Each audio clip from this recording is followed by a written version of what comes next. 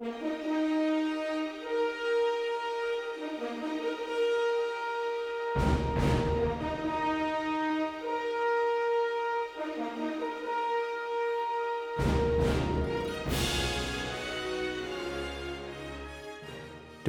David Fincher.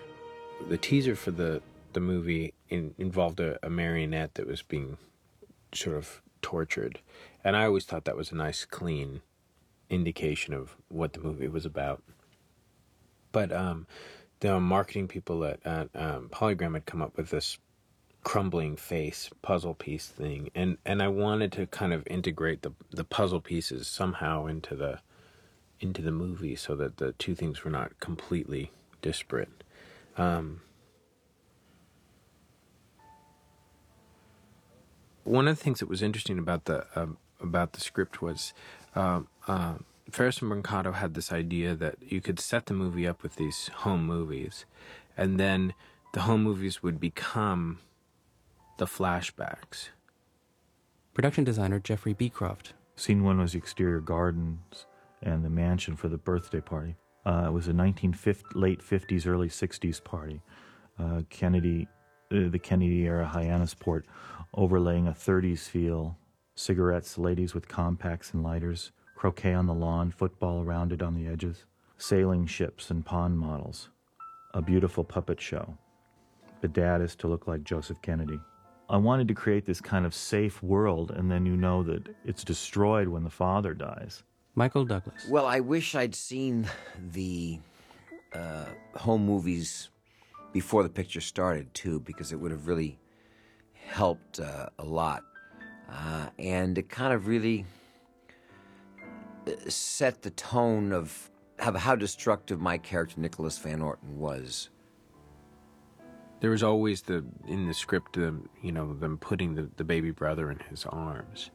And when we did it, the baby started crying, the baby that we'd cast. And I just thought, that just seems really real to me. And it seems like it certainly has a place in our story. It's like, and also the kid, Scott, who played the young Michael, he has these kind of wonderful sort of circles under his eyes. And he is sort of a Charles Addams, like child without it being so overt.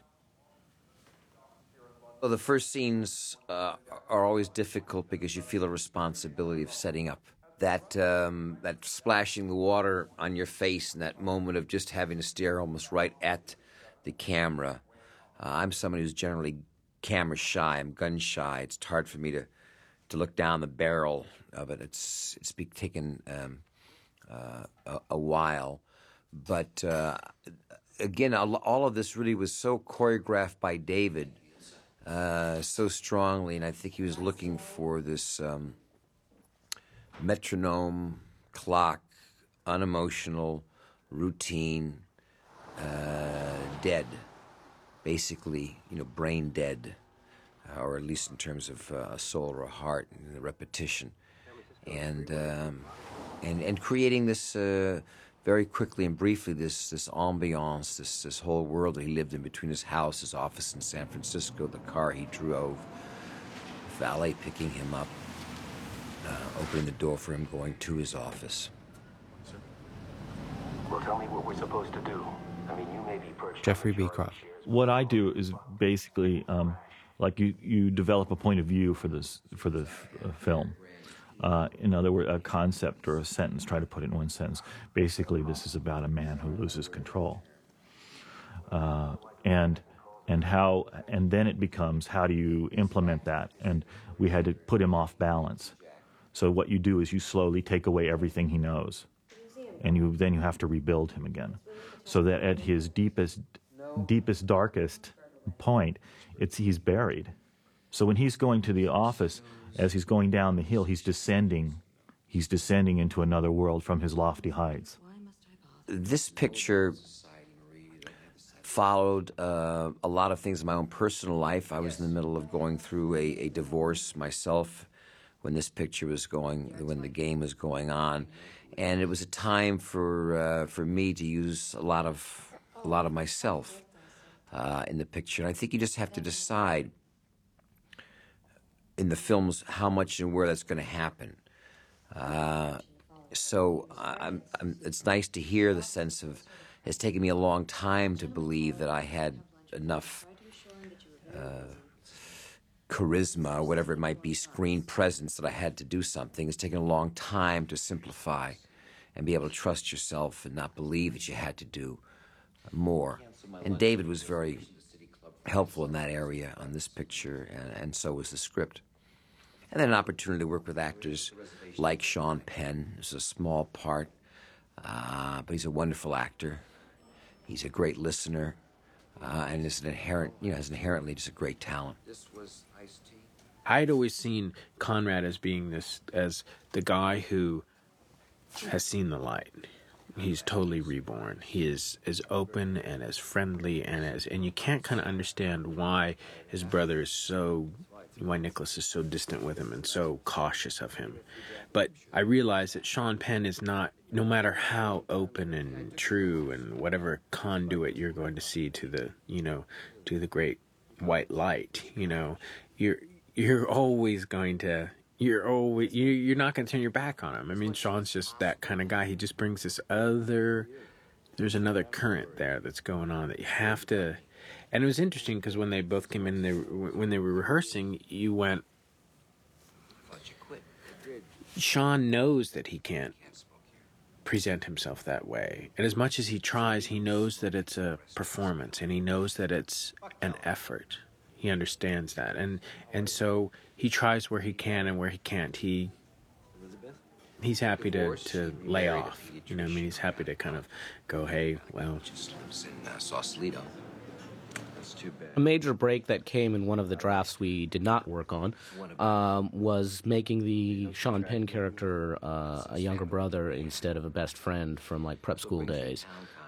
We had always approached it from the best friend angle because we just sort of had this preconceived notion that that Nicholas should be an only child and have grown up in that kind of isolation.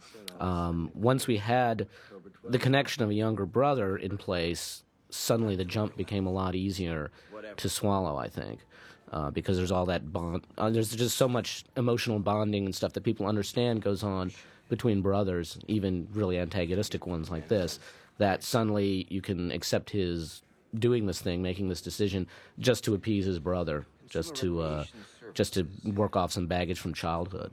As soon as the idea was broached to us, why not make the David character, because he was named David in the first draft, his brother, I think instantly we said, hey, yeah, that really works. Why didn't we think of that? That's a really clean, workable idea. I think it was David Fincher's idea originally. And in that case, it was very easy to let go. As soon as we heard it, we realized how it would just create a domino effect through the story and really help strengthen the character relationships. And the brother addition was probably the major element that came late in the development process to push the story over. Because I think the emotional chilliness of it was always another problem that people had with the script. It was much too heady and insufficiently hearty, I guess, in dealing with emotional issues. And the brother helped give us a much more visceral, emotional core to the story. A lot comes out between Penn and Douglas in the film that I think is really nicely handled by the actors and the director that wasn't in the first draft, that there wasn't that element to it. We were working with a very different relationship between the lure into the game and the player. Happy birthday, Mr. Van Horten. Happy birthday to you. Here's the tricky thing. You're making a movie, and the audience knows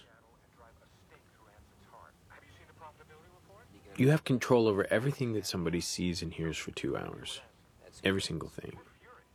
And the audience knows that you can show them anything. I mean, they know that you've got computers and you can make Tyrannosaurus Rex eat a car. So they know you can do anything. So the question is, what don't you do? Not what do you do? Every time you go to a close-up, the audience knows subconsciously that you've made an editorial decision, that you said, look at this is important. Well, in a movie like this where everybody's lying, you can run an audience ragged by showing them things that are supposedly important, because everything that's a close-up is important, whether it's important or not. When you cut to a close-up of somebody's face, you're going in for a reason. You're doing it for a reason. There's no choice in the matter. I mean, it's not like you can say, oh yeah, well no, I meant to do it on this one, but this one. It's like, well, you can do it as a red herring, or you can do it, you can do it before you really want to set up what it is that you really want to do, or you can do it afterwards, but every time you underline something, and a close-up is an underlining of something, every time you do that, the audience becomes aware of it, and they start to catalog those things, because they know that this movie is going to have suspense and mystery in it, and you don't want to exhaust that. So one of the, and you know that you're getting to, by page 60, you're getting to a moment where you're going to go, all of that stuff was bullshit. So you have to be very, very cautious and careful about when you choose to do it. My tact on it was, I wanted to present in as wide a frame and in as unloaded a situation point of view as possible, as much of a kind of just simple proscenium way. This is what's going on. This is what this guy sees, and to experience the movie through Michael Douglas, and you have to be so cautious of doing too much cinematic engineering. I didn't want to cut the movie's cut a little bit more than I wanted it to. Certainly in scenes with Deborah. Deborah, she had a lot of very complicated things to do in terms of the wine spilling, and and we had to take Michael's shirt off him between takes and get him a new suit, every time, that kind of stuff. So that scene's cut a lot more than I wanted to. I wanted it to play in a moving master as much as possible until she gets reprimanded by the maitre d'. But we ended up having to shoot coverage. And but the idea, the style of the movie was to do something that was much more open and much simpler, so that you kind of go, the director's job is to cast these actors, give them the lies to come in and say, and have them come in and say them as convincingly as possible, and not to, you cut to somebody's face, the audience knows that you've taken some time out, you've done something, you've lost something, you've gone to something that excises other aspects of the room to showcase this one thing. There's something behind it. There's a reason. Whatever the reason is, if it's not clear at the moment, it'll be made clear later.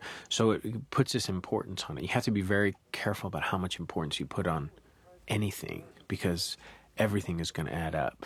The audience is cataloging it all. So it's a tricky movie in that respect, and maybe I'm overthinking it, but I always felt like, what you really want to do is get out of the way of the material and not do too many kind of telling, kind of push in on the keys, or too many telling kinds of close-ups of things.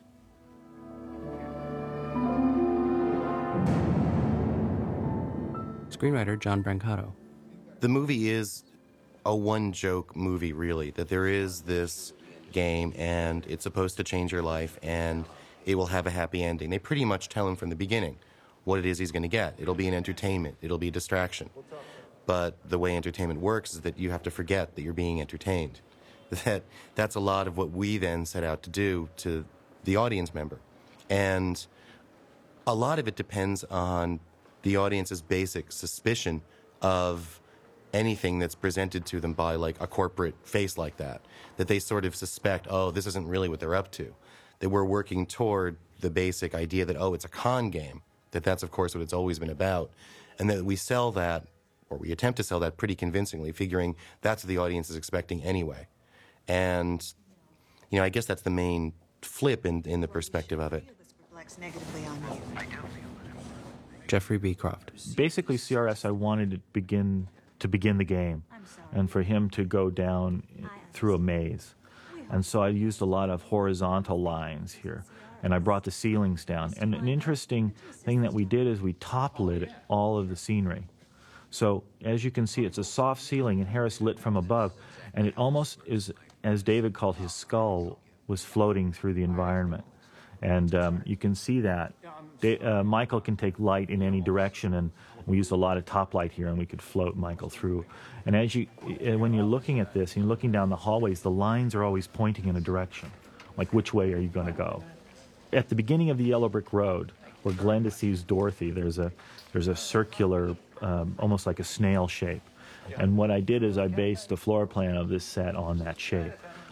It's just a fun thing to put into a game. And that shot, David was going to take Michael all the way down the hall and wrap him around, and we cut out of that before. We didn't do that. Production design is a key element to CRS because one of the things that you have to do with CRS in a very short amount of time is present the idea that they know more than you.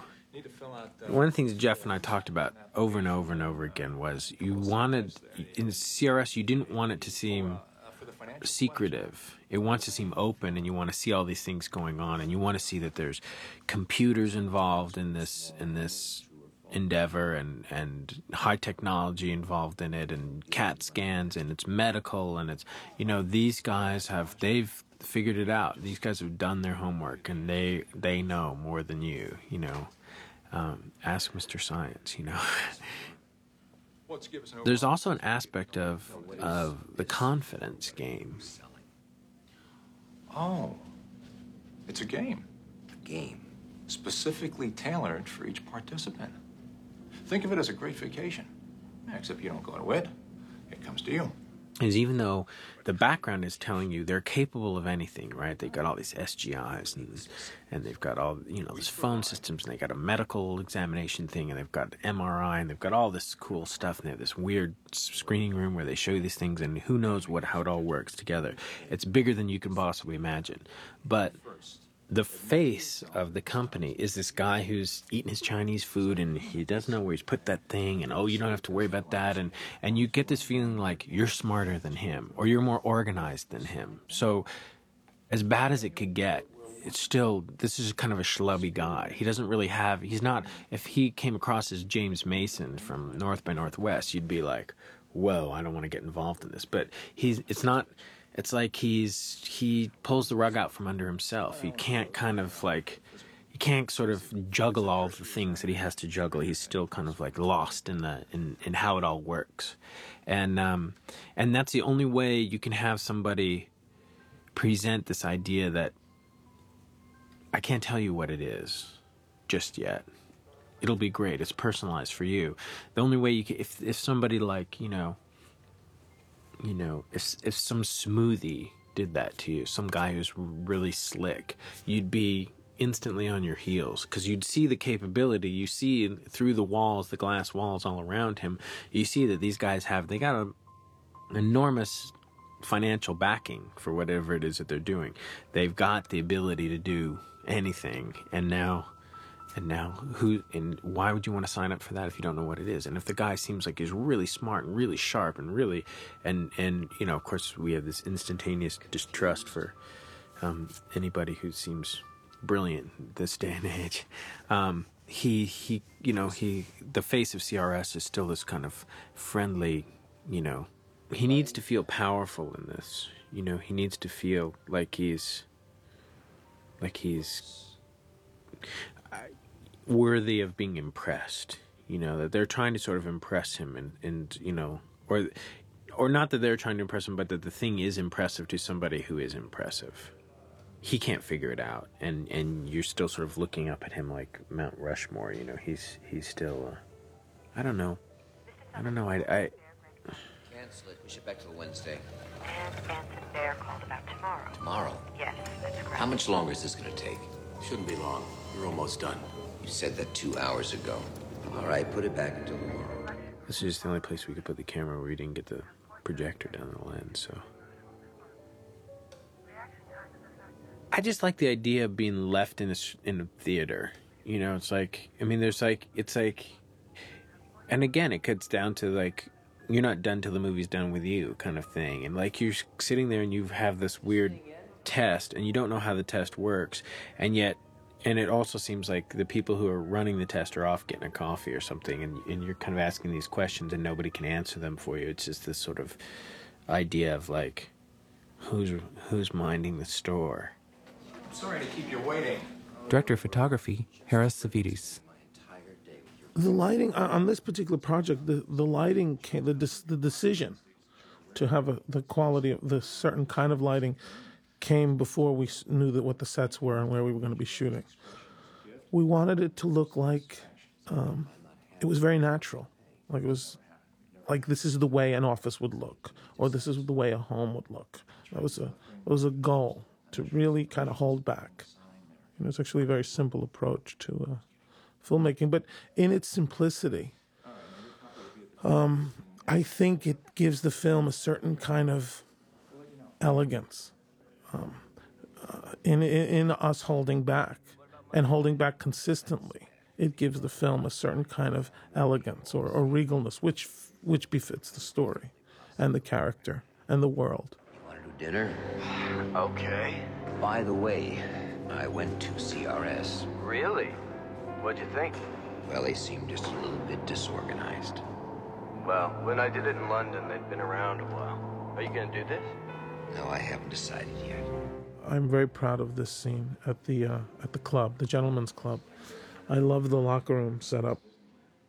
The windows have 1000H on them, which is a tracing paper that we use a lot in filmmaking. There's no fill light except for one light over Michael Douglas, and I think it's a Kino flow there, and it's just top lighting him. And that's it. This scene in the Gentleman's Club is one of my favorite scenes in the movie, and this scene is lit with practicals, the muzzball, and covered wagons. When we would do coverage on an actor, that muzzball would favor that particular actor. And when you work in a kind of circular kind of scene like this, where they're kind of all sitting around a table, it's a really good application for something like a muzzball. And the fall off is wonderful. And in this kind of moody gentleman's club, it was a good way to go. You did. It's very fast, and actors love it because they're not sitting there waiting for us. They could stay in the moment. One of the worst frustrations for an actor is to be called to the set after, no matter how long the waiting had been for lighting, and not to have your time. And as you get there, there's one last tweaking of lights that has to be done, and it's a real ego thing I've learned now, and I used to be more forgiving about it. Now I'm not. I resent it, which is that, everybody needs their time. And, you as a cameraman, you can have as long as you want. It was the one thing I asked to David before we started. I said, whatever it needs. But when I come in there, and when you call me, I'll be right there, then it's our time. And he was great that way. He was, and Harris was great. And you'd arrive, and then that was your time. You could do your couple rehearsals, you could shoot, but it was for you. And too many times you'll do pictures where, either because they're rushing, the cameraman, I call them in, and then their idea is, okay, well, I'll just overlap. As the actors come in, I'll overlap doing my tweaking of the lighting and this and that. And it's very disconcerting because it doesn't allow the actor to take stage. And an actor needs, even before the camera is rolled, to take stage. They need that moment to center themselves and to be the center of attention. They need that energy. And if you have people doing 2 or 3 things at the same time, it's disconcerting. This is one of the things, again, about David, that he has great respect for actors. A lot of directors can't help themselves. They have this love-hate relationship with actors. They know they need them, yet they resent the fact of how much they get paid, of how much attention that they get and take. And, and so they dissipate. They end up, they can't help themselves but sort of dissipating an actor's energy as a cameraman does. And that didn't happen on the game. I was very grateful to Harris CBD and to David Fincher. I think you have to take into consideration the fact that you're working with these actors, and that you have to be very prepared when they come onto set, because they're about to start doing this amazing, wonderful thing that they do. And it's hard. And it's just, depending on the scene, it's very hard. And I don't want to get in their way. I don't want to stop them. I don't want to interrupt them. I don't want to interfere with that flow. The house is in Stanford, and the gates were done at the Presidio in San Francisco. So they were shot weeks and months apart. To pick up the shot, we had to do it available light, and the last takes of the day where the light was darker than it was, so you could still have some kind of exposure on the ground, just were too grainy, were printed too dark, and didn't kind of cut. Screenwriters John Brancato and Michael Ferris. Michael Ferris. Part of what happened in the original version was that the Van Orton character is learning more about his father and why his father killed himself. He's deluded himself into thinking that his father was going through some terrible financial crisis and was being crushed under the weight of his own debt, and therefore took his life because he was a coward and wanted to get out. And CRS teaches him that his father, in fact, wasn't undergoing any such crisis, that he was just a profoundly depressed and disturbed man. Our original conception was to make it a much younger character, somebody between the ages of 20 and 30 with inherited wealth. Somebody who'd be a lot more liable to enjoy the game and take time off to play it and be into the adventure and the discovery of it. We always thought that if you have a character who's pushing 50, it starts to be pure sadism. With an older character, it's more like he's coming to grips with his own mortality. And I think that was the sensible direction they had to move in once they were casting somebody of Douglas's age.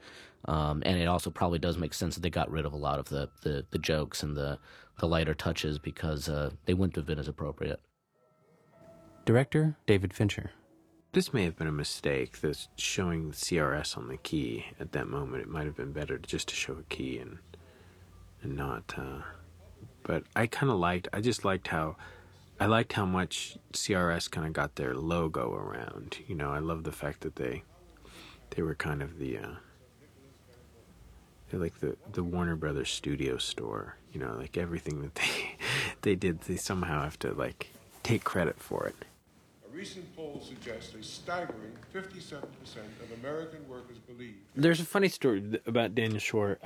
In the original script, it was Bernard Shaw from CNN. It was Bernard Shaw that would be computer generated and talk to him, and I love that idea. You know, because Bernard Shaw is a sort of, he's kind of a weird generic celebrity in a weird way. There's something singular and specific about him and his look.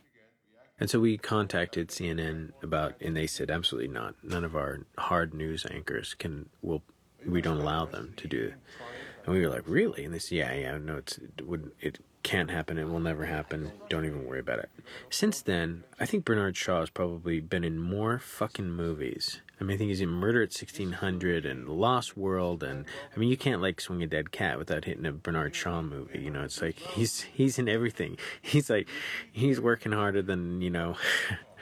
he's in more movies than Kevin Spacey. Anyway, they said no, and we went out looking and you know, I guess I was listening to NPR, and Daniel Shore has that kind of great David Brinkley kind of old school of journalism.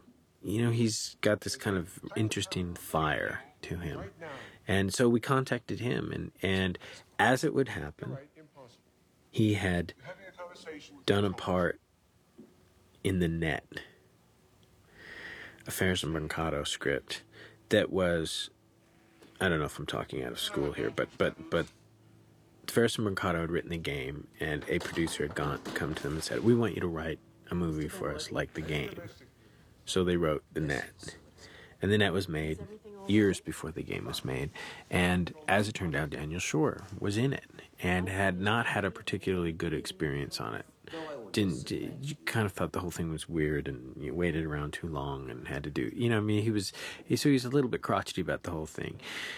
And we assured him that he wouldn't have that kind of experience on this, and I had told the casting agent, you know, this is what I'm going to want. He has to read, he's got like 4 or 5 pages of dialogue, and it's a performance, you know, and somehow this did not get through Daniel Shore's agent. So Daniel Shore just thought he was going to come and read some bogus copy that would be, and he didn't know that he had to interact with Michael Douglas, and he didn't know that we'd have to videotape it first and then morph it all together and put these backgrounds and shoot a green screen and do this whole thing. And he happened to show up in LA. We had him for one day on a Sunday, and we flew him in, and he happened to arrive the day that a New York Times article about journalists selling out and doing movies came out, and one of the people prominently displayed was Daniel Shore, still from the net. And the day, and like, one of our PAs, they got him out of a town car, and he went into makeup, and one of our PAs walked up to him and said, "Hey, you're in the paper," and handed it to him. And so he was kind of freaked out. I mean, he was like a little bit like, "Oh, should I be doing this?" And then we go up to him and hand him 5 pages of dialogue, and I start explaining the scene to him, and he's like, "Wait, I had no idea that I just thought I was going to come and read some bogus newscast, and what is all this?" I mean, I'm responding to something that he says to me, and because it was all shot in advance, and he was just freaked.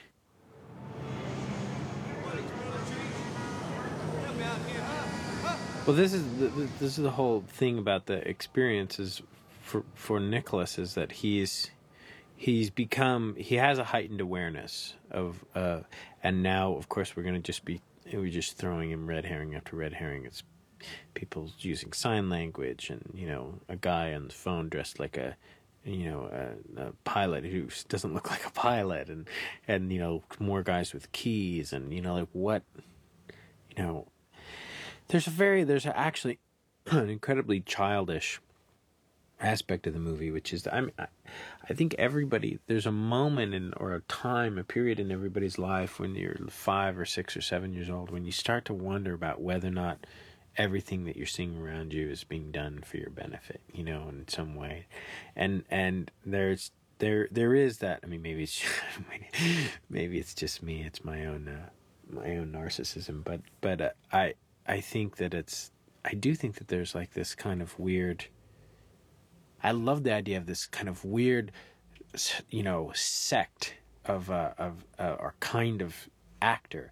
You have like movie stars or movie actors, and you have television actors, and you have commercial actors, and you have models, and then you have the CRS guys. And the CRS guys, those are like hardcore. Those guys are like on call 24 hours a day. They might be getting, they might get a call for no reason at all. They've got to, like, okay, you're a paramedic today, put this on, and here's some bogus speak, that you can, here's some bullshit stuff you can say on this index card, and now go be that. And these, and they don't get paid quite as much as, I'm sure SAG has like a whole, like, department that handles all the billing and stuff for the CRS actors. That's a whole other kind of thing. But I love that idea that there was this weird kind of secret counterculture.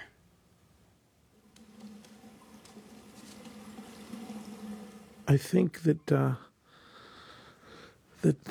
David likes my voice, and I know it's not my acting, but he put me in this scene with Michael in the bathroom where I ask for toilet paper.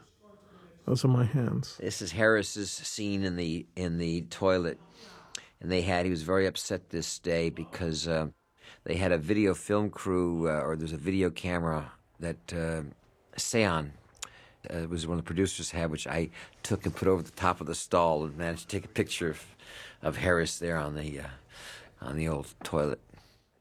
The one area of the finished film that isn't really what we had written pretty much starts from the first scene with Anson Bear, up to the point where the game really kicks into high gear. I think that's a common thing that we've run across in our scripts getting made, is that we go to great lengths to sew up every possible hole, and then directors and actors come through and open them all up again. And then we get blamed for having a script full of holes, when no, the script really was tight. But a lot of that has to do with what's important, finally, timing, rhythm, moments that get built up, I think, from directors and actors' points of view, that writers don't pay a lot of attention to in the script. Promise to meet the projections. The thing about Armin that's interesting is that he's a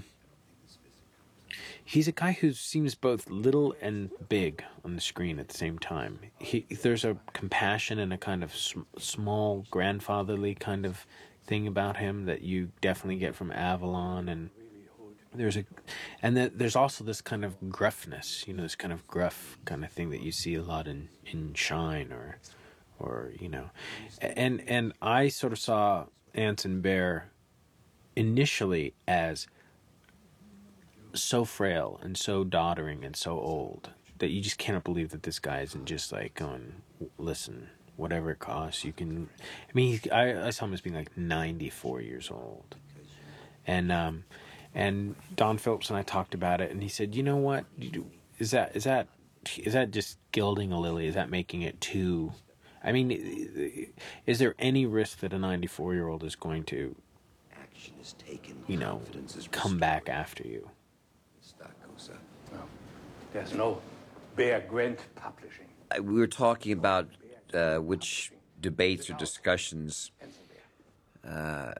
David and I had.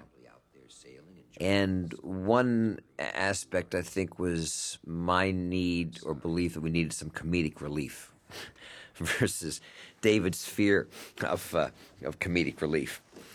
And we used to joke with each other. He calls me my Jerry Lewis routine, where sort of starting with the whole sequence with Deborah from the restaurant spilling the water and all the way through the ambulance to being chased down. All of that was an opportunity, at least for me, to attempt to try some real double takes and try to get some humor in this, because once again this was a game, and we'd established how serious this guy was, but we needed that aspect to it.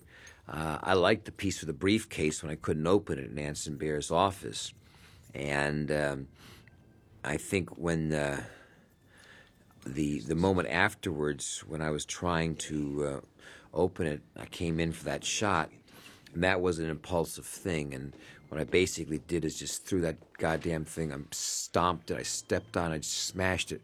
And David, I mean, it was not directed that way right at that moment.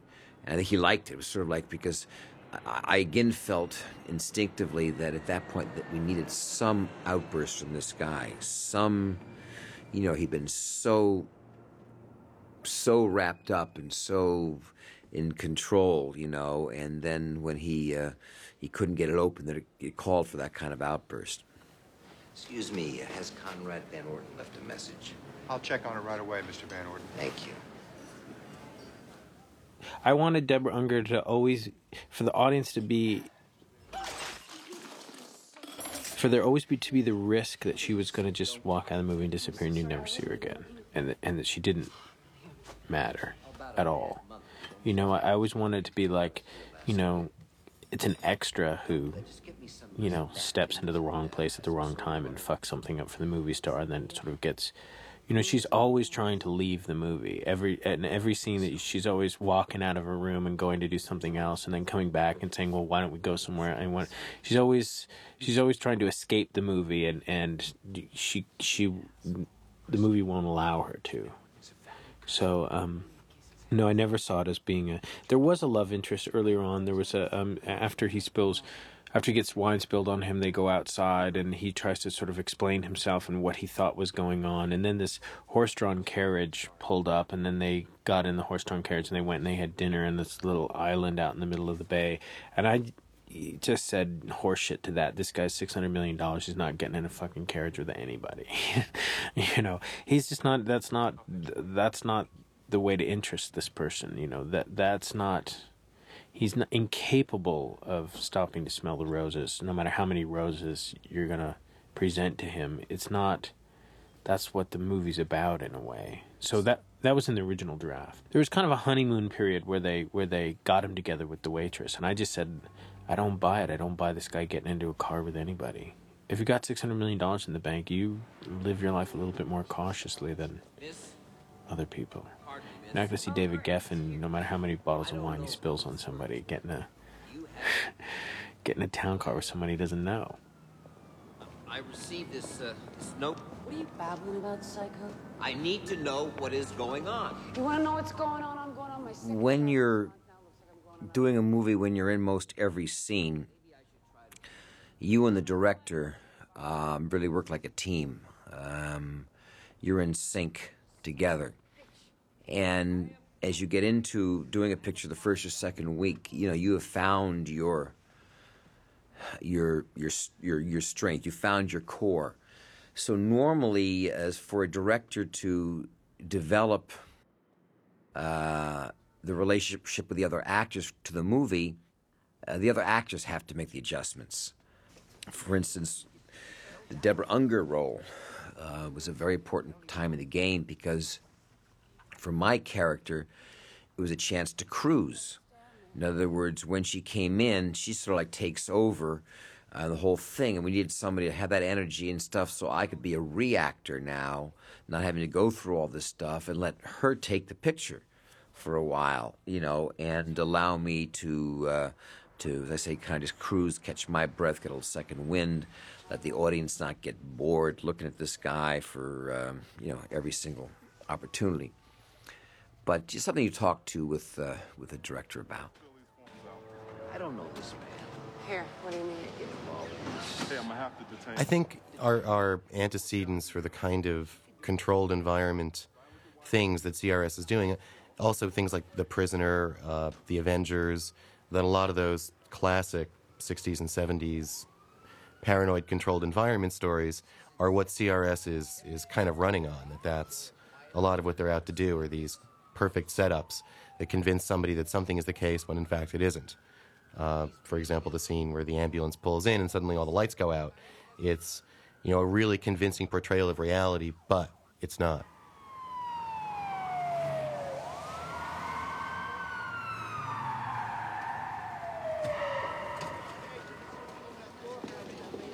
Let's just talk to someone who can get this over with, shall we?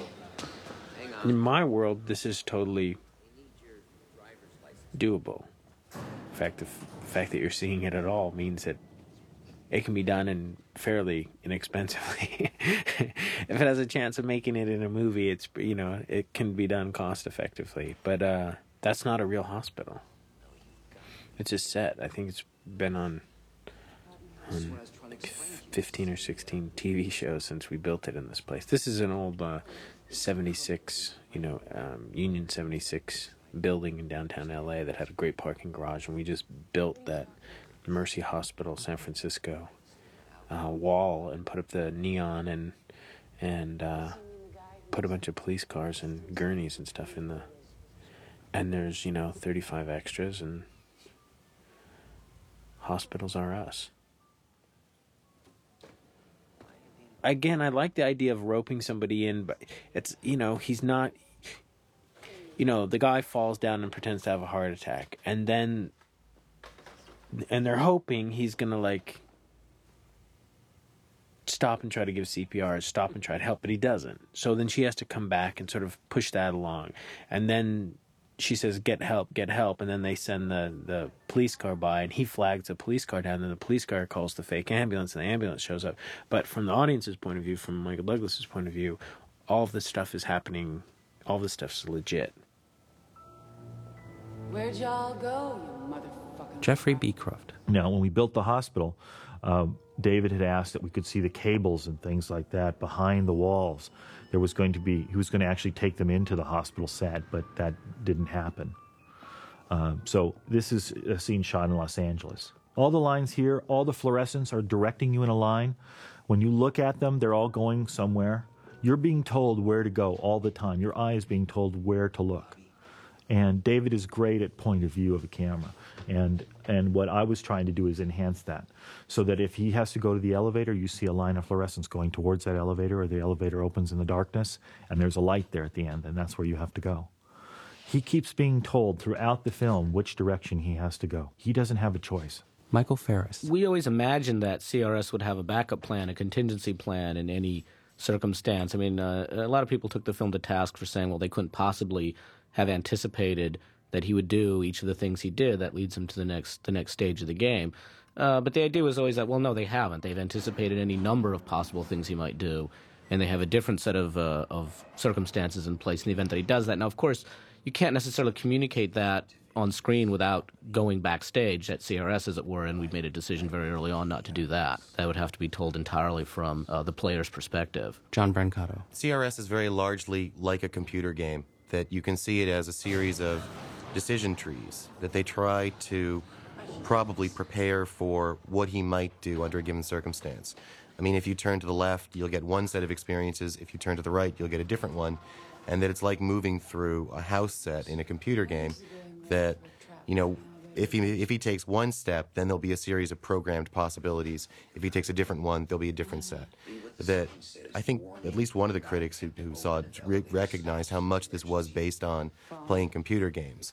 That a lot of its logic isn't sort of traditional narrative, but rather decision trees and, you know, game theory of how if you do one thing, then that means the next thing will happen, and then you have this little branching experience in game with different, and then you can bring him back to the main line at different points. There was talk of turning this into a CD-ROM interactive computer game at some point or another, but I gather it fell by the wayside. No. Oh, please. I'm not wearing any underwear. Okay, there, I said it.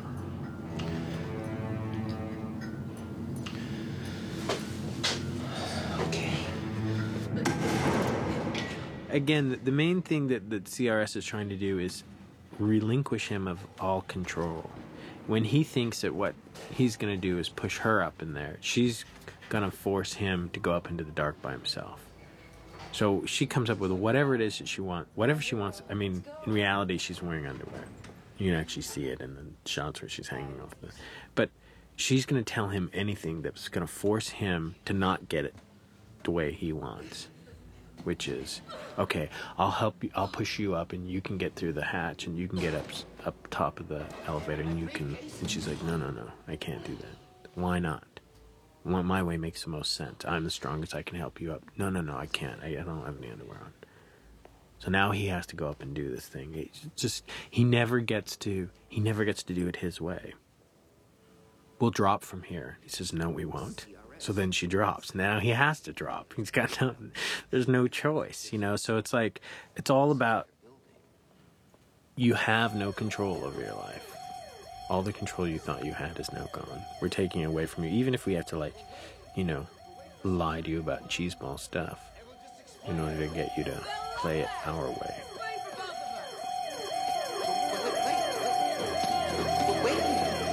She leads him up onto the thing. They walk along. He's got to go up into the window. She then leads him to the fire escape. I mean, there's nothing that she doesn't, like, lead the way in. She goes down the alley the first time. She runs away from the dog. She gets up on the... I mean, he's following her the whole time. But she's making it look like she's trying to escape his game. This alleyway is actually interesting because it's totally manipulated, you know.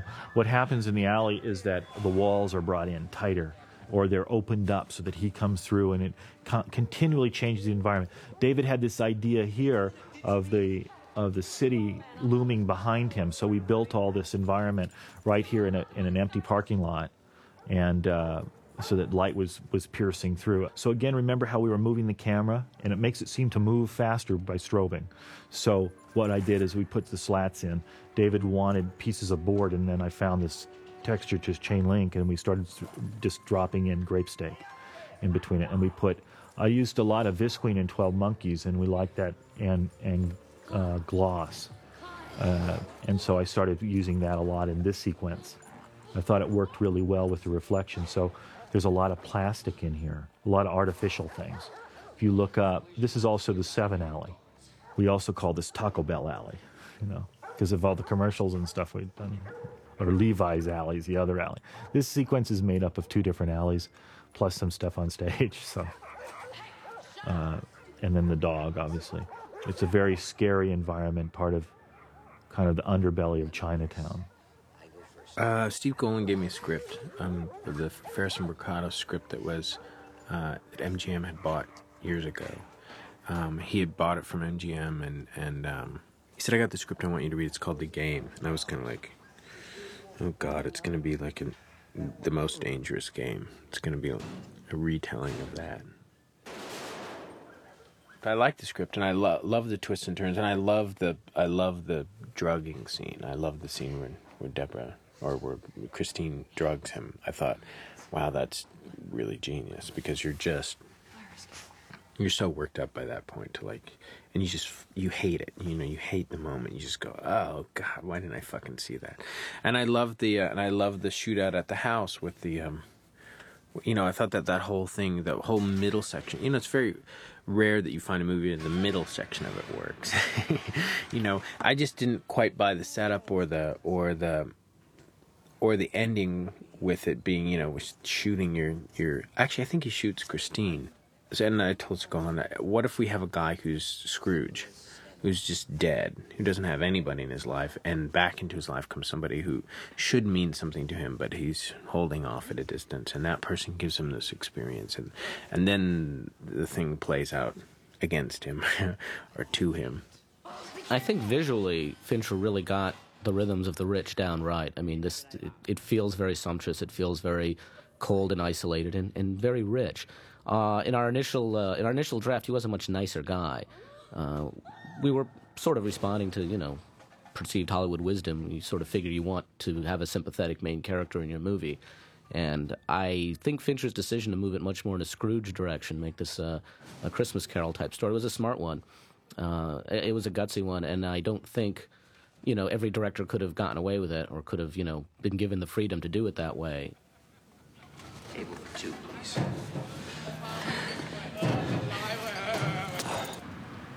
I'm looking for anything that's going to help me tell my story. People go, oh, well, are you all caught up in the costuming and the photography and all that? It's like, I'm caught up in the miking. I'm caught up in the clothes they wear, the shoes they wear, the contrast between the shoes that they wear and the clothes that they wear. All of those things help to tell you who these people are. So all those things, it's not flashy. The pinky ring, Michael Kaplan, the costume designer, was insisting on this pinky ring. He was like, pinky rings, it's got to be pinky rings. Guys, who, this is old money. This is, Harvard, Stanford, Yale, kind of, those guys wear pinky rings. And he was right. It's a great little touch, and it's a great little thing that Michael gets to play with, and it's this little kind of flash on his hand that you see. And it's like, it's not a mafiosa type thing. It doesn't come across that way. It comes across as this kind of, boys club kind of thing. When he's in the gentleman's club with all the hardwood and the leather and the cigars, and, it's this kind of tobacco kind of place, the pinky ring fits in perfect there, with the shivas. No, I'm an investment banker. I move money from one place to another.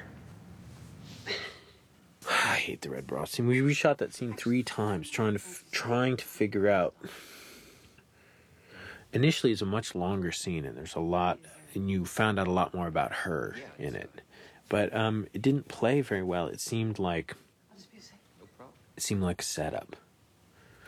There was a scene where she talked about the beautiful view out his windows, and he says, I never look out them, and she says, you ought to, and she talks about, if I had an office like this, I'd, there's all these kinds of layers of stuff, but it seemed like a big wind-up. It seemed like it drew way too much attention to her, and you sort of went, she's setting him up for something. What'd they say?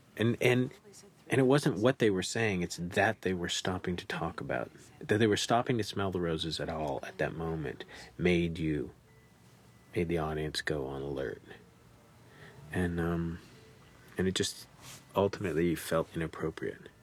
I mean, that's the way I felt then. I might feel differently now. I don't know. If I had to watch a movie, I might go, what this movie really needs is a few more moments where they stop and smell the roses. But I at the time just felt I wanted to just be very clean and get on with the lies, Screenwriters John Brancato and Michael Ferris. Michael Ferris. Early in at some point in the development process, they were asking us questions like, well, what's the movie about? What's the theme? Which, of course, you hate hearing in a development meeting. So our initial response was, well, life's a joke. And we were quickly told, you can't say that. That's not what a movie's about. Okay, no, that's not life's a joke. We were kidding about that. But it's why is the tragedy of life a comedy? Because it has a happy ending. Director David Fincher. This film, for me, was an interesting study, not in human behavior and how people relate to each other or what people want from life or a career or any of that. It was, what does an audience want or expect or need from a film? My question was, how much will they put up with? And, You know, like, will they go for 45 minutes of red herrings? Only, you know, I was reading the script and I was like, I got to this point where Deborah says, don't you get it? It's all about fucking money, you idiot. And you go, oh, it can't be. That can't be it. And then you go, wait a minute. What did they do for the first 18 pages? They just told me how fucking rich this guy is. They kept telling me what they were going to do. And then they went off and they did. And they sold me that it was this other thing, that it was this other experience, that it was bigger and more profound and more far-reaching than just getting his money. And then they bring it back around and then she goes, no, that's not it at all. It's just about money.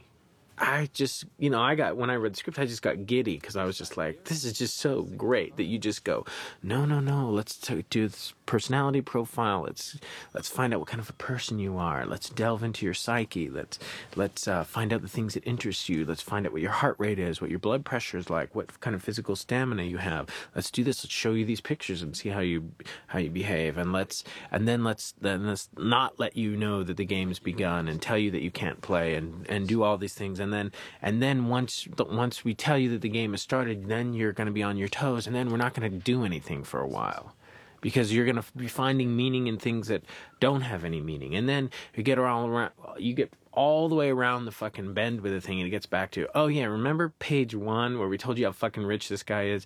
That's what it's all about. And I love that. And then I love the fact that it wasn't about that there was there was something else. That's what the game is for me, is like, what's the storyteller or the story or the venue's responsibility to the audience? Production designer Jeffrey Beecroft. Now we're going to go into a place that is not controlled again by Nicholas.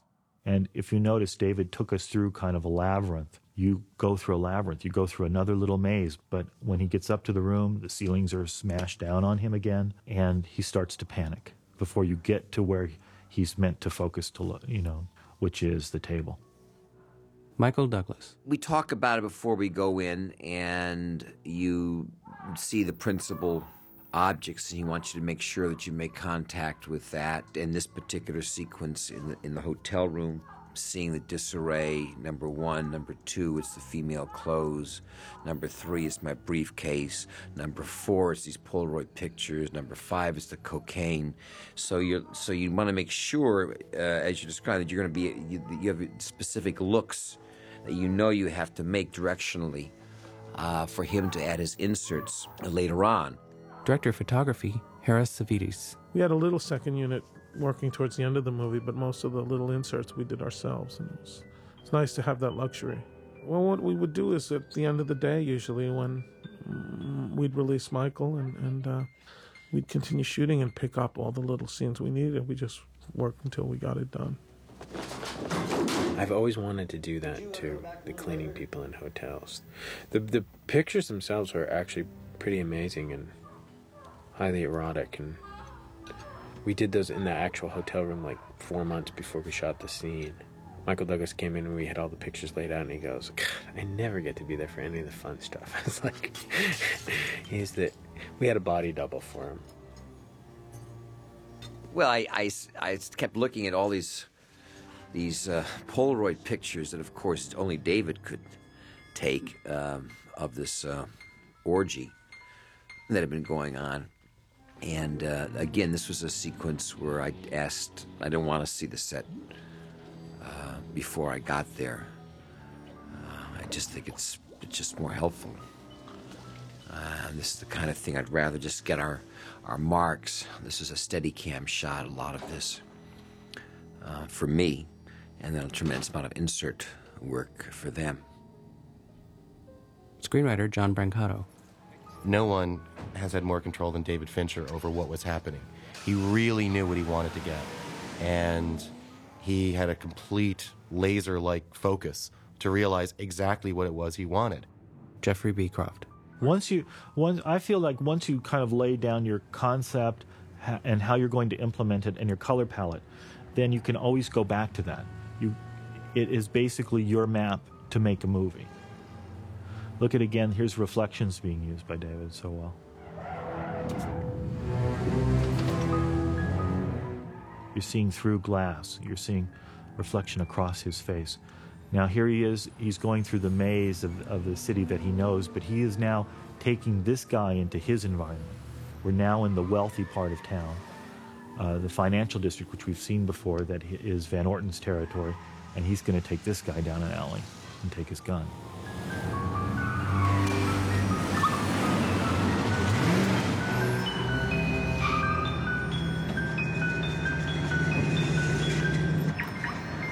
We basically brought in all the trash cans so we could make the alley narrower. We wet it all down so you could get dark and have reflections. But also, this is an area where the sun doesn't penetrate this canyon very often. So it was, I think, like 12 noon, and you're not getting any light in this alleyway at all. David and Harris really planned out when they were going to shoot scenes and what kind of light was going to come in. And David's very detailed about all this.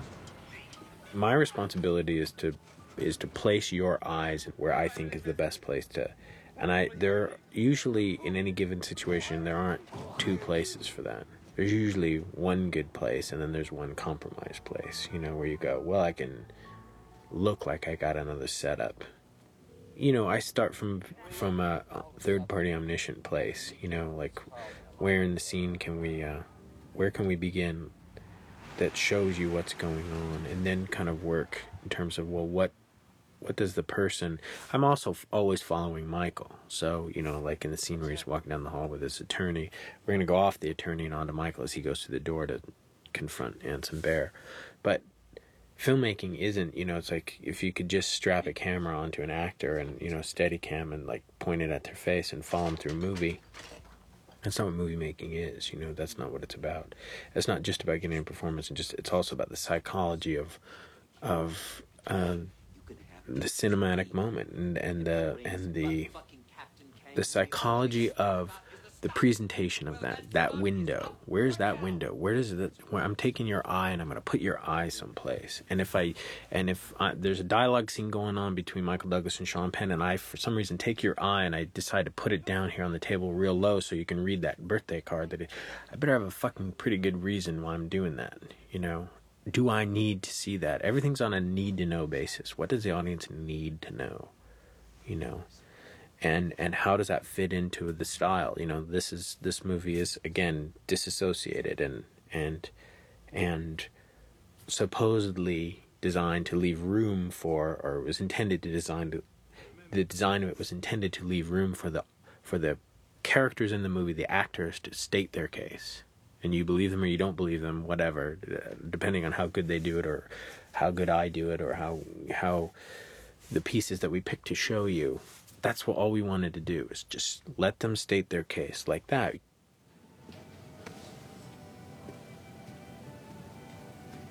The shot of the attorney throwing down the pictures in the scene. It's like, do you have to go to that? Well, it's not really about seeing the information on the Polaroids as much as it's his flourish. It's just like a little, and Michael looks at it, and you can kind of cut away to the POV of it, but. That was kind of you didn't really need to do that, but it's kind of, we wanted to see that there was a picture of somebody who looked like Michael in there. What do you know? They gave me a waiver.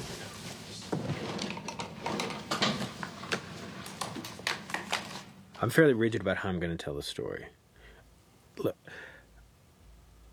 I don't think there's anybody in the world that has more respect for actors than I do. I mean, I think they're incredibly valuable tools at helping you tell a story. But actors don't tell the story. Actors aren't the story. The character is not the story. The character is one of the people in the story. The characters that they can play. They can help you to do these things, but they're not. The movie is not about Michael Douglas. It's about Michael Douglas's character, but the story in and of itself is not just following Michael Douglas's character. It's all of the other things around that in addition to that. If you're constantly, it's a fine line. You're using people that people want to invest in when you get a movie star. Michael Douglas is a color, in a way. I mean, you're kind of, I come to things, I look at my responsibility as I should be able to get the scene if I have to do it with wooden Indians. You know, if everybody shows up embalmed, I want to be able to have figured out where the story is, where the moment is. When Michael Douglas, as Nicholas Van Orton says to his brother, you know, this is what I think about this gift that you've just given me. I'm creating a moment. I know where that moment's coming in the text. I've underlined it, and I go, that's the moment where we need to see how he feels about this present. And we need to see that he doesn't really want to get involved. That is kind of out of guilt that he's gonna agree to go and check this thing out anyway. I know that where that's happening in the text, that's the moment for that. And I know I have to be on him for that, because I know I can't tell that story over his shoulder. So he and I have discussed that. I also know that I've got a 5-page dialogue scene that's taking place at a table. I also know what lenses I want to use in order to, in the medium shots, show the proper distance and put these guys on the edge of frame. And I also know, from a experience standpoint, what the medium, I know I'm going to have 3 sizes. I'm going to have a wide over, a tight over, and a tight single on each of them. And I know cosmetically what a 75mm lens is going to do, and that's what I'm going to shoot my Warner Brothers close-up on. And I know that on a 40 I'm going to get a sliver of the other person. I also know that I'm going to be much more on the eye line in the 40mm than I am in the 27, which is going to record the whole table and the whole room, the feel of the whole room. But I also know that I'm going to be using these 3 sizes and shooting multiple takes because I'm going to be allowing them in the wide one to give me these weird little things that they want to do. So I've said to them, no, your character doesn't stand up and walk over to the window and light a cigarette. You're just sitting down having lunch. So we agree on that, and I've never lit, and I've gone and I've prepped the location, and I've never ever said to anybody, who knows, they may want to walk over to the window. So if somebody comes to me and says, hey, I think my character would get up and walk to the window, I would go, no. You're sorely mistaken. No, you sit at this table and you have lunch. That's what you're doing. So it, it's kind of, you've figured it out, and then you shoot the 27mm, and then they do these things, and Michael does this great thing where he puts all the stuff back into the envelope, and he puts the envelope away, and he's kind of talking to him without really looking at him, and you go, yeah, that's great. That helps tell my story. You're helping me tell my story. But you're not telling my story. I'm telling my story. And you're the oboe. And this is a part written for the oboe. But I'm the conductor. And when I go like this, you go like this.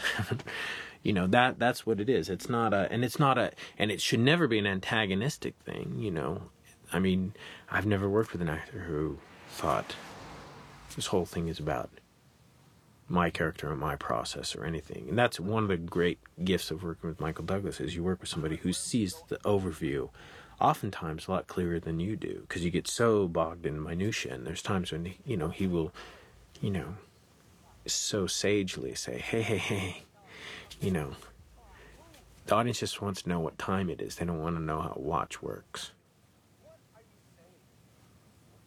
This was a horrendously long movie. We shot, I think, 108 days. I shot 107 out of 108. I think what we were the happiest with is this picture in particular, because we were so far out of continuity. And when I asked David, or David mentioned to me what he'd heard about me before, he'd talked to Jim Brooks, who had produced The War of the Roses, and he said, well, the one good thing about Michael is he always knows where he is in the movie, which is usually a big problem for directors. Actors tend to be involved in the moment in however they feel that day, rather than saying, well, gee, where will this fit in the overall scheme of things? If I shoot this one scene today, and then the next scene in the movie I'm going to shoot in 4 months from now, how do you maintain the level, the degrees to know where you're at?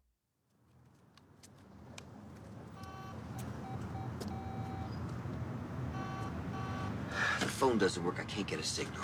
Really? And you begin to just have in your head, and you have a feeling about it, all this, or where it is. So I think it has a lot to do about tempo. And I don't like to rely on the fact that there are some actors, the other style is there's actors who act very slowly because they put it up to the editor, allow the editor, the film editor, and the director to sort of cut their performances together. I like to act in real time. And sometimes I act too fast. I end up sort of moving along. And sometimes I tend to, when you're doing these kind of pictures where you have the responsibility of the movie, where you're in every single scene, I give too much of myself away for the movie. This was a constant debate with David and I on the game.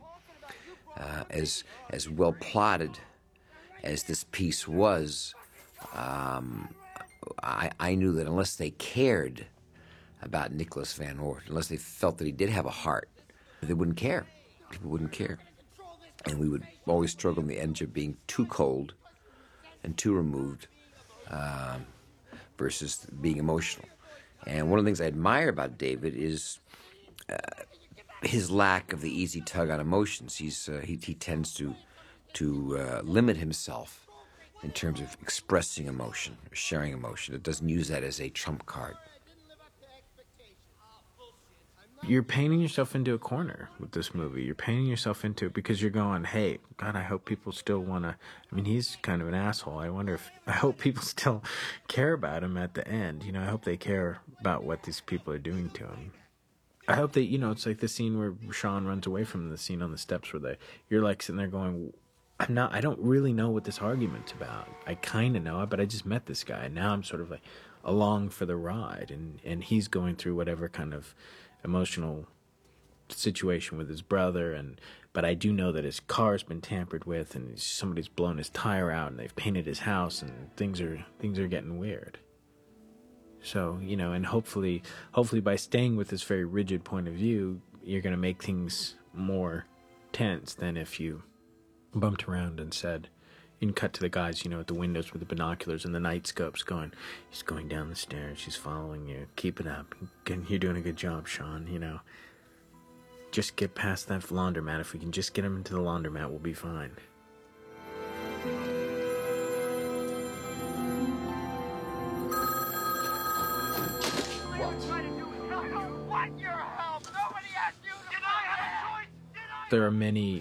There are a lot of things about this guy that most people can't relate to. But there's a lot of things about him that I think a lot of people can, And I think that's, and that was the thing Michael brings to it, is that he understands that even assholes have a sense of humor, and even people who are emotionally cut off and kind of,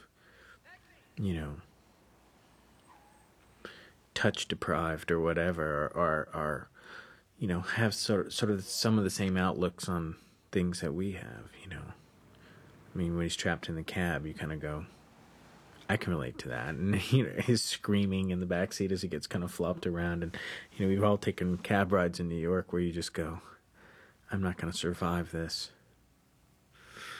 I really, really, I love you, Dad. I love you, Mom.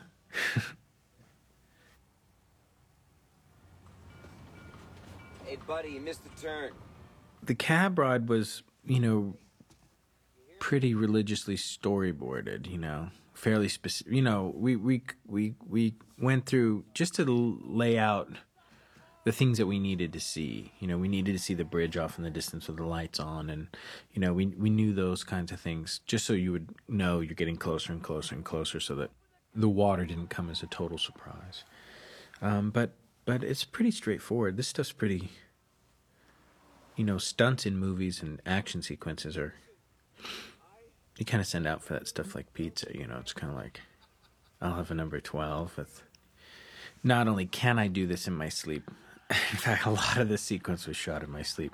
No, you don't see car crashes and chases and, stuff in movies a lot because it's really difficult.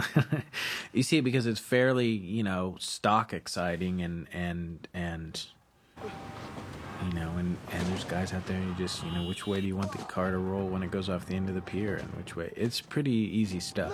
What I liked was the idea of, instead of a guy who's, a man of action, was the idea that, the accountant with the gun, trapped in the back seat, and trying to figure out, how can this be part of it? this is going too far.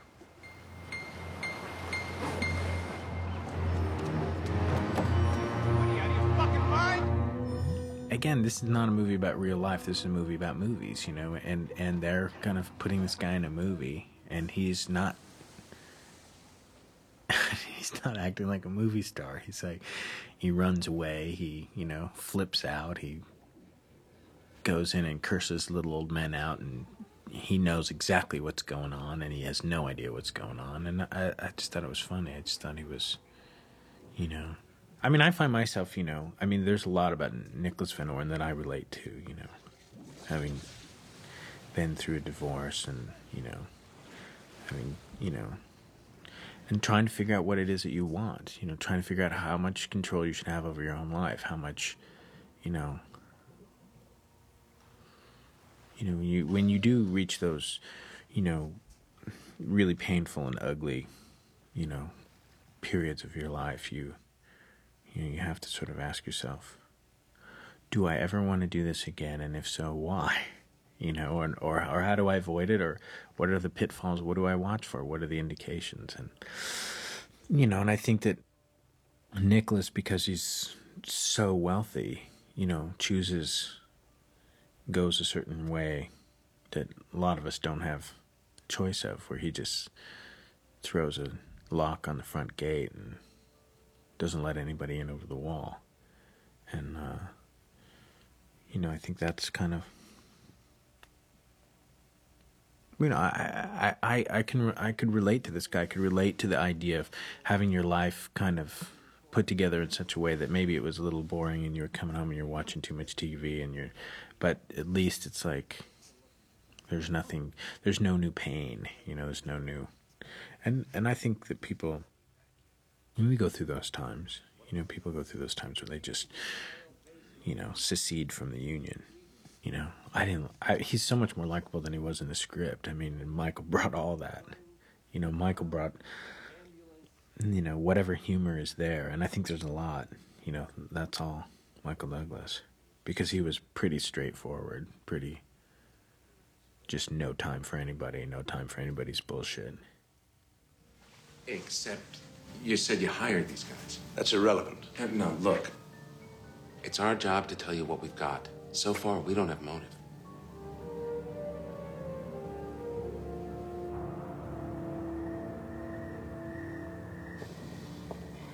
This scene with Carol Baker in the kitchen of my mansion, I think was designed to give the first hint that Nicholas Van Orton is beginning to come around.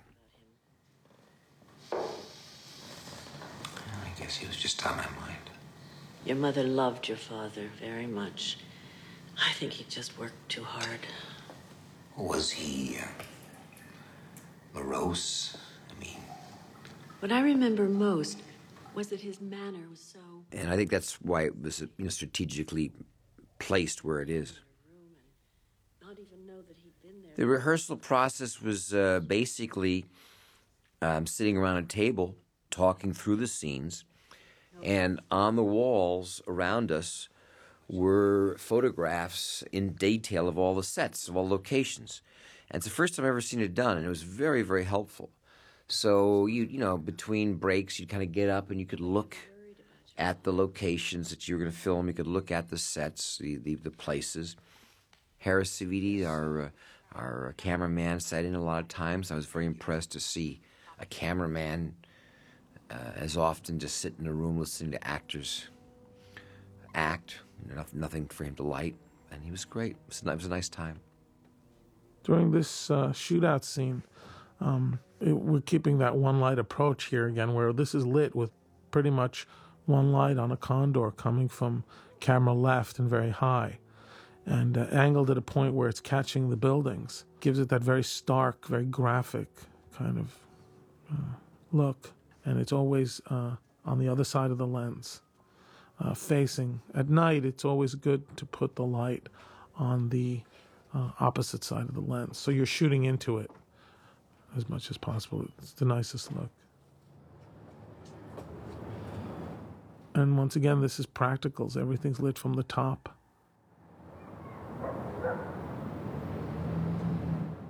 It was David's intention to come up with a viewfinder that would allow us to shoot the Super 35 format and protect the TV format as much as possible, to eliminate as much pan and scan as we could, because ultimately this movie will be shown more on tape and on TV than it does in the theater.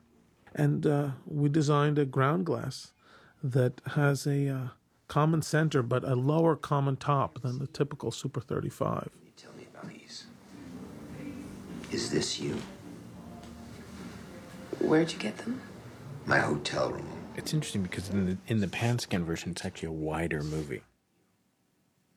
It's more distance. It doesn't have as much of a close-up feel, and yet most people would say that it's smaller, or the picture's actually bigger because on the pan scan, or because on the letterbox, you're seeing so much on the edges that the actual head size of a person's head. But if you were able to see a TV screen that you didn't have the cropping top and bottom on, you would see that the image itself is actually wider in the pan scan version, which is usually completely the opposite, because normally, you know, when you're dealing with anamorphic, you're not only chopping the sides up, but you're also chopping the top and bottom off.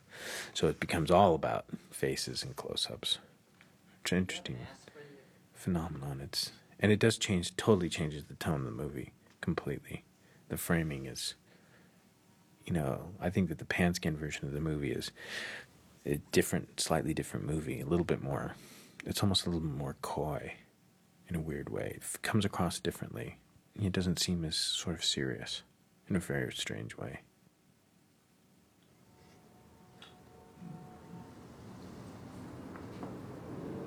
When I first read the script, the scene in the house with the price tag, when he discovers that the whole house has basically been set decorated, that for me was, that's when I said, you gotta see this, gotta make this movie.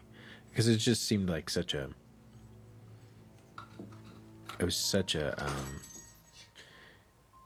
I was not expecting to have the rug pulled out from under me in that respect. I kept thinking, oh, okay, I think she's in it, I think she's in on it, which of course means that she isn't in on it. And then to find out that she is, and that it's done in such a kind of ham-fisted way, you know, I love that.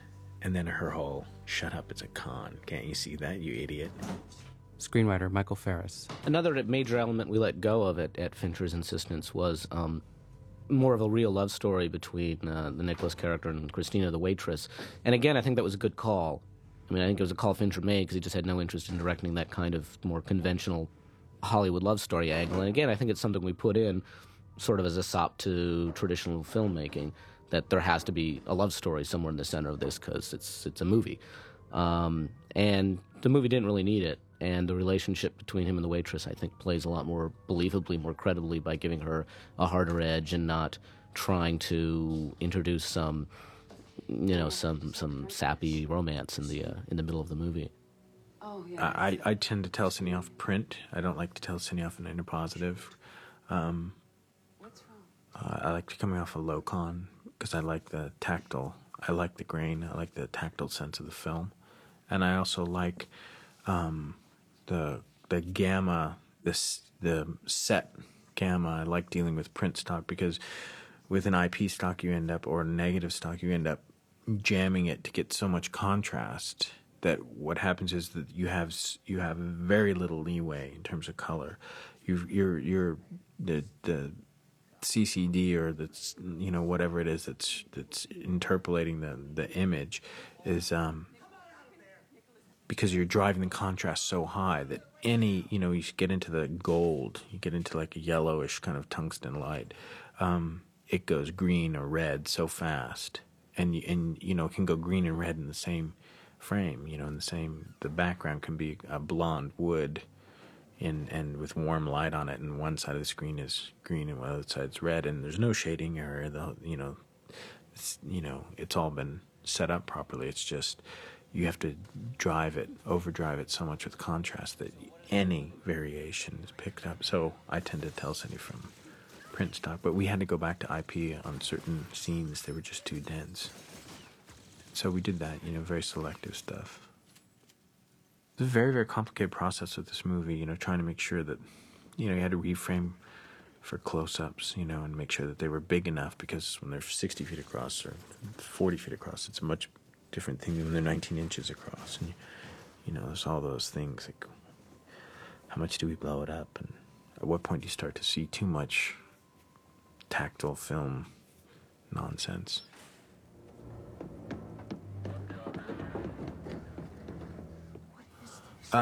In this scene, this is an example of something that we did in telecine. Actually, we did a lot of, we shot the movie, it seems like in a lot of days, but we shot as quickly as we could. In some cases, there's mics still in shot, and we had to take those out. And, I think in the, I originally wanted in the scene where they run across the rooftop at Christine's and they're firing at them with machine guns, I didn't want to see the squibs blowing the dust. I just wanted to see the impact of the bullets. I didn't want to see sparks, but there was no way to do that. But in the Laserdisc edition, we went in and painted all the sparks out, so you just see the little clouds of dust.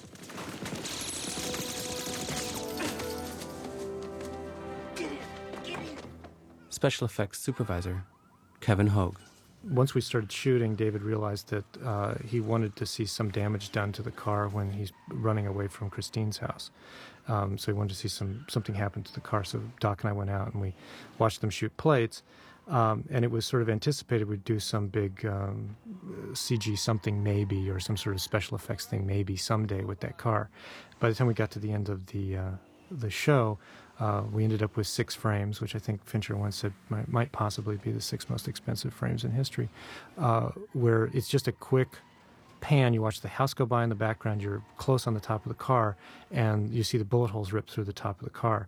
And the bullet holes, in the long run, because it was really only 6 frames, we made a CG thing which the compositors then tracked onto the surface of the car, and we went out and we shot special sparks that would hit as it hits the top of the car.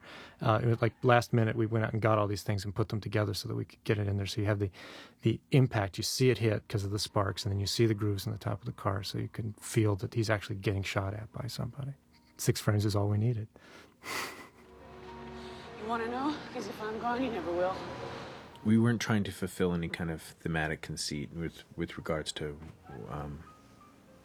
Christine's house, the locations, or the alleys in and around it. It was more just trying to find a place in LA that looked like Potrero Hill. Because San Francisco is the streets are all very small, and they're all it is very circuitous. There's like a lot of, because you're kind of building on hills, so everything sort of kind of comes down and goes to the right or to the left and kind of repeats and moves around. But the chase from Christine's house was shot in L.A., and we were just looking for places that looked like Potrero Hill. How did they get to him? Same thing to him they did to you. What are you talking about? They checked your accounts. Night in your office, I got the number to your brother. I was never tempted to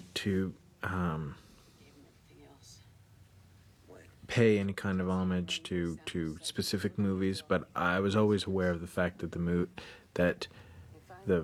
game that they create for him has a kind of movie logic, or it deals with movie stakes. The big heist, the big con, the accidental shooting of somebody very important, the big fall, the big, it's kind of dealing with these, again, movie set pieces, the drugging of him. These are things that don't happen in real life. In real life, when people steal from other people, they don't drug them and leave, they shoot them and they go on about their business. It's not really, it's only in the movies that it's important to rub somebody's nose in it. It's like, in real life, it's like, the money's the thing, and everybody splits down and they divide it later. But so there is. He is trapped in a movie. That's what they offer him. That's what CRS does. That's this personal adventure, and that's kind of what any of our. It's like. I don't know if today, in this day and age, if somebody said to you, here's your chance here's your personal adventure, you get to go around the world in a balloon. And, if people would go, I'll sign up for that. You know, it's like, wait a minute, I have to sit alone in the dark, freezing my ass off for 15 days or something. It's like, I don't think so. You know, people want something that's more kind of like intricate and involving. And so, in that respect, I always thought that the movie was about movie making, or about, you know, a guy allowing himself or paying people or going out of his way to be trapped in kind of movie thinking. And I think that's kind of the fun of the movie for me, is that it's constantly, you're sitting there going, okay, well, we've met, all right, so there's the Polaroids in the penthouse, so that has something to do with this, and that's going to tie back, and then like I say, she comes in halfway through the movie and goes, oh, that was just to keep you distracted while we ripped off your cash. She's just like, here's your coffee. And she's also working, trying to kind of go, let me tell you a little bit about myself. And he's like, who fucking cares? Yeah, I like that. The reluctant hero and the reluctant villainess. Deborah Unger's is a talented actress, and she was a long shot for the part.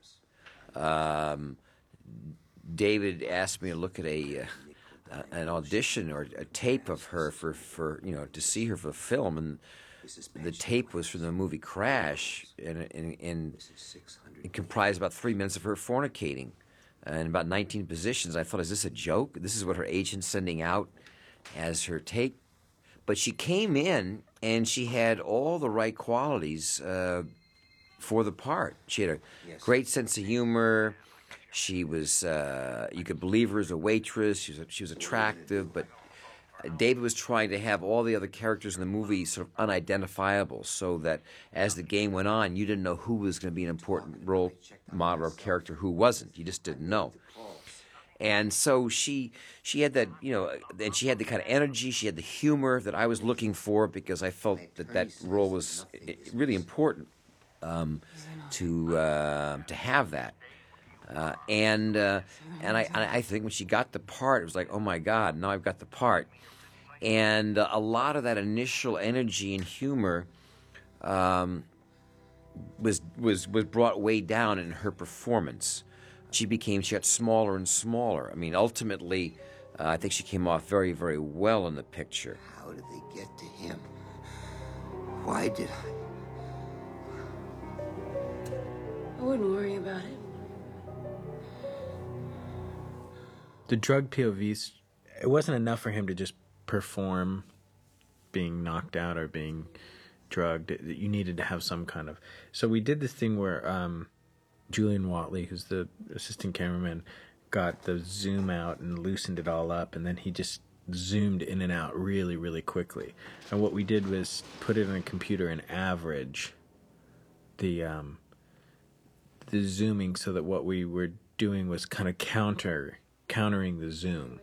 So we were blowing it up when it was zooming out, and we were reducing it down when it was zooming in. So we were kind of going in the opposite. And what it does is, if you throw it off by a frame or so, it gives this kind of wobbly, makes the whole picture kind of look liquid and kind of, and you know, it's a totally spazzy, completely stupid trick that just, I don't know, I just thought it kind of looked like, you know, it had that kind of like, I don't know, just I hadn't seen it before, you know. It wasn't the crash zoom, the Hitchcock crash zoom.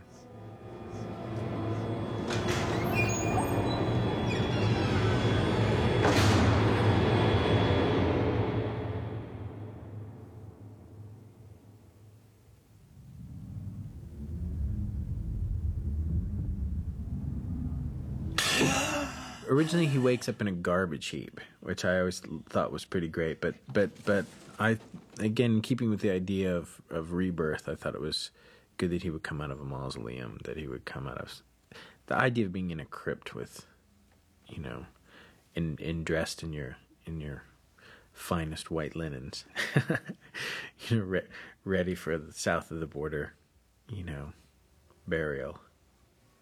I like the idea, literally, of him coming out of the ground, of it being like, you know, he like wakes up with like coffee grounds up his nose and he's in a garbage. But I, you know, but I just thought it was almost too much. It was just little too ugly. And I like the idea of like waking up in this enclosed space and popping the lid off it and finding out you're in a coffin. It seemed to me like one of those just icky ideas that you just go, just the realization of that would make you go, ugh. I actually grew up in New York. My folks got divorced when I was 5, and I'm actually not a filmophile. I don't know a lot of movies. I don't see a lot of movies. I'm not proud of this fact, but I am admitting it.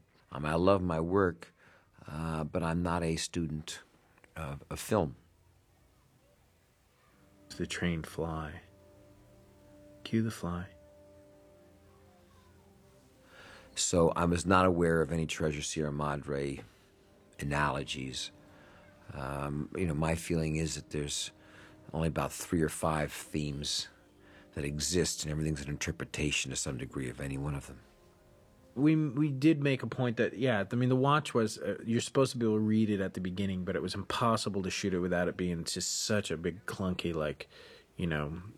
baseball bat to the forehead kind of, to read that inscription at the beginning when he picks up the watch. But yeah, he's got to divest himself of all of the trappings of his father and his father's, and the father's story, the tragedy, the personal tragedy. And so I do think, we originally had it at the end of the movie, Sean gives him the watch back, and that was going to be, but then I like the idea that they're watching him, they're down the street and he's gone to the American Embassy, and then somebody in here is walking by him and hears what he's doing and comes back out and says he's pawned the watch, and they're like, fine. All right, well, we'll get back, But there's some other, they have another plan for him if he can't figure it out. But he does. He's, he's no dummy. He'll figure it out. And he does figure out a way to get across the border and get back. And I love the fact that he has to give up the watch. That to me was, you got to get rid of that stuff. That's the stuff that ties you down. How much is a watch like that worth? A couple of $100 at least. And again, we're an hour and a half later or something into the movie, so it's kind of tricky. It's literally like the third shot of the movie is his watch. So, but I liked, we always referred to this as the Sullivan's Travels part of the whole thing. But I like the idea that he does it on his own. That it was, we. Like I say, we had CRS giving him his watch back at the end, but I like the fact that he doesn't get it, that he's fine parting with it. Again, I look at the movie differently because I was never intending that you should buy everything. That again, he's in a movie. They're making him be in a movie that he doesn't want to be in. So it's not that you're always aware that it's a movie, so that something has to happen that turns this all around. But do I buy that he thinks that this is the solution that he's come up with for this predicament that he sees directly in front of him? Yeah. I always felt that way, that he was trying the only thing that he knows how to do after he's hitchhiked, as far as he can go. And, he then goes, he sees a diner and he goes in and he tries to, he's got $17 left, and he tries to appeal to somebody on that level.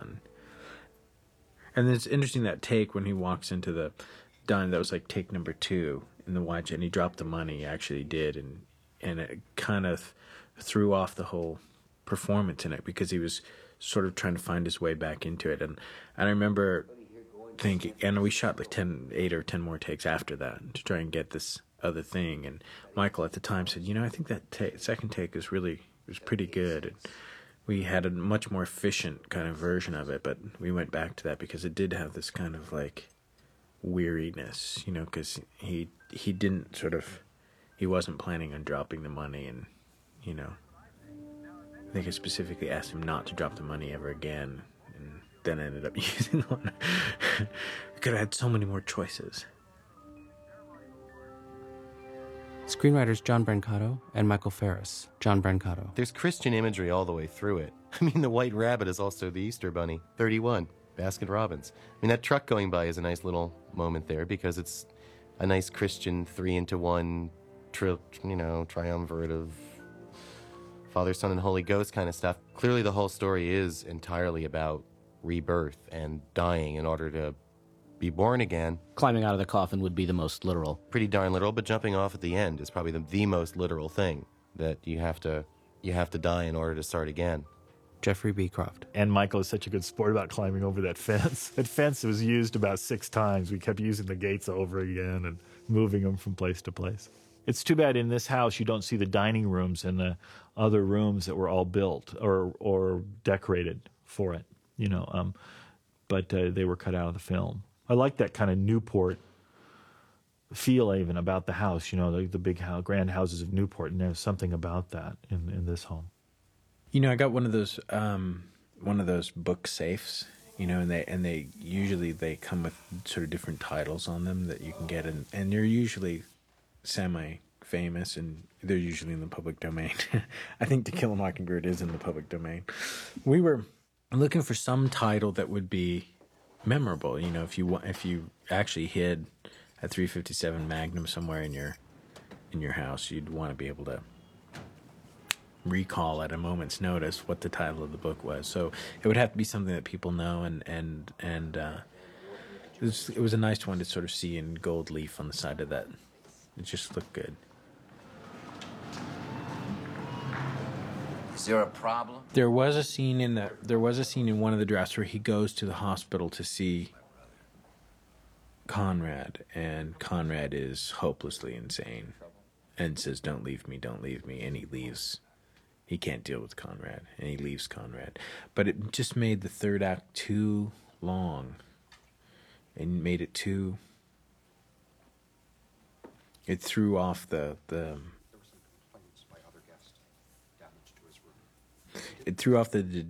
detective beat, him figuring out about the. It was weird to go from the. It was a little bit too much of a straight line to go from the hotel to the mental institution, and then have him go see his ex-wife. It seemed to me like it's the kind of thing that we didn't need to sell, that Conrad was in a mental institution. It seemed like that would be something that they would be able to arrange, and the audience would buy it at the end. And although it was an interesting scene, and it's a scene I really loved the idea of, the wink, because it gave Conrad this, it gave Sean, actually, it was deleted before Sean was even mentioned, but it gave whoever was going to play Conrad this great scene to just be a psycho, just you can't leave me, this crying, urinating, slob. We couldn't sort of figure out what it would mean, we couldn't sort of figure out. I love the idea of him saying, let's just sit here and be with me and be my brother, and just, hold me and tell me everything's going to be okay, because I'm so freaked out. And that would be the last thing in the world that this guy's prepared to do, or can, he would just go, ugh, don't sit so close to me, I'd love to do this, and this sounds great, and I can see why you need it, but I gotta go, but it just was like another asshole beat, and it was not quite, it didn't do anything but that. Although maybe it gives you your neener at the end, the Cain and Abel neener. But then to see him on the rooftop at the end, 4 scenes later, just seemed like it cheated the whole geography of it. It would take half a day to get to Napa if you didn't have a car. It would take half a day to get back. And then he'd have to find Elizabeth, and then he would have to go and see the Aleve commercial or whatever, and that would lead him to the Chinese restaurant. And so it seemed like it just got unwieldy. I was happy about this relationship with my ex-wife. In a very small part of a screen time, you had a real sense that there had been a love there that had existed between them. I think all the actors I work with give good performances because I give them trust. Rather than competing, as a lot of actors do, that they know that all I want them to be is as good as they possibly can be. And I do that by being for them off stage, off camera, on every take. So they know that I want them to be good. And then it becomes a self-fulfilling prophecy, because at this point in my career, because of my past history with actresses, the new actresses come in and they feel relaxed and they know already. Could I borrow your yellow pages?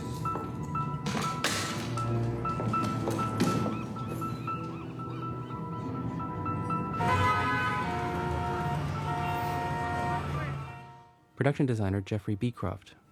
So now you go back to Chinatown. You can see the recurring thing. He takes you back to places you've been. You've seen the back streets of Chinatown. Now you're going to see front streets of Chinatown. Everything's kind of cyclical in that way.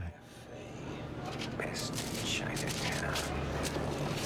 Get out of the car, fucker. Open the door and leave. They cut this out of the film, too, where basically this guy was not supposed to be part of the game. He's just a guy who tried. They go, what? You know, he says something. You know, yeah, that guy and the guy with the guy in Chinatown really scared me. And what guy in Chinatown? He wasn't one of ours. He does commercials. Do you know how many customers we have? Hundreds, thousands. I know he ordered from you. He went to Montgomery Street, 1019 Montgomery. Is there anybody here that can help me? He's an actor. He's like one of these people. Now, we built half of this set on location. Well, you're going to see Kenny Rogers. You're going to see... there's Linda Mann right there. Hey, why are you taking my picture? And you can't go wrong in San Francisco. You just put a phone booth wherever you want, and it looks great. Well, is there any place we could contact him? Well, his paper's here on the table. He took the kids to the zoo. The zoo? That's very, very sweet. We put a pagoda on top of it, and you don't see it in the shots. This is a location that I remembered as a child, the tiger cage.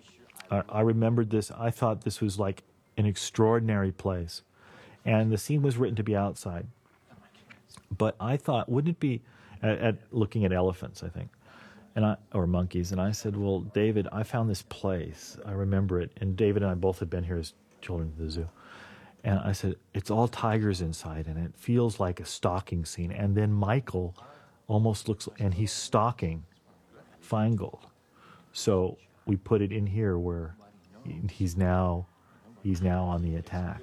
Tammy, Alex, cut it out. Why do they do that? Offices are empty. I need to find out. This tiger cage is a scene where everything that we have set up pays off. Now Michael becomes the stalker. And that's why we have the tigers. We have top light coming down. We are surrounded by bars. So now he has just put Feingold in the cage, which I think makes Michael's character feel like he's in control. But I just like the idea, the kind of the tiger quality of Michael now. And that line is saying, I want to see what's behind the curtain. I want to take me to the wizard. And this is really what's going on. Extremely dangerous. Michael, guys, come on, we're leaving. Michael Douglas. I think the scene in the cafeteria in the end of the picture, the build-up to that was and this was my choice, the degree of how crazy I was. And that I felt that the problems on one side was the reincarnation of coming out of the coffin in Mexico, partially as a new person. But the other part was the old-fashioned strapping on your guns, and I'm going to get them. I'm going to get those mothers. I'm going to get them. Which you say, gee, that's not... So you had these two things working against each other. You had one about the birth of a new man, and then, coming up and beginning a life again. And then the other one was that I'm gonna get him. So I felt that was the needed, that you really had to have a dementia feel of a guy on the edge of a nervous breakdown, because I was also looking ahead to the roof sequence and all of that. And because the picture got so far out here, that it seemed to me important that this guy was disturbed. And so he was just, driven by this desire to get to the bottom of it with these these disturbed little kids. And the scene in that cafeteria was, I always thought was great. It was really fun. I mean, it was an opportunity. Oh my God, there's that one and there's that one, and all the people who you didn't know or weren't sure whether they're part of the game or not. Director David Fincher. The commissary for me was always like the Mel Brooks scene. It was like we had to have like a guy in Trojan armor, and like, you know, we had to have everything. We had to have, you know, the what is it, the weightlifting, you know, the guy in the circus, you know, the strong man. We had to have, like, you know, a couple of women in, you know, Vegas showgirl outfits riding elephants and stuff. You know, you just needed to throw everything in. And interestingly enough, of course, as soon as it's one of those things where you like the idea and you go, great, let's do that. And you've got, you know, we've got nuns and drag queens and all this stuff. And then you get to the set and you just go, oh my God, get all these people out of here. This is just awful. And it was tough. I mean, I do think that scene should have been shot with like 9 people in the room. You know, just the ones that you knew. They were all sitting around smoking cigarettes, talking to each other. And, you know, with the idea that you're walking into school in cafeteria and everybody that you just humiliated yourself in front of is talking about you, you know. But there's something about spreading out, you know, so you have 120 people or something in there and it becomes so crowded. It was like, it's impossible to see what was going on. It was just a bad directorial decision. It should have just been, you know, the taxi driver and, you know, the 2 businessmen and, you know, the private investigator and, you know, a couple of key people, Linda Mans. It shouldn't have been. It was too complicated to take in. When I see the final scene, I see, you know, that, you know, Deborah has dolled herself up to look like something else completely. She's no longer the, you know, motorcycle boot wearing, you know, put upon waitress with an attitude at the City Club. She's playing another part. She's already on to her next thing. But I think that but I do think that the master shot of that scene got too confusing. There's just too much to take in and not enough payoff.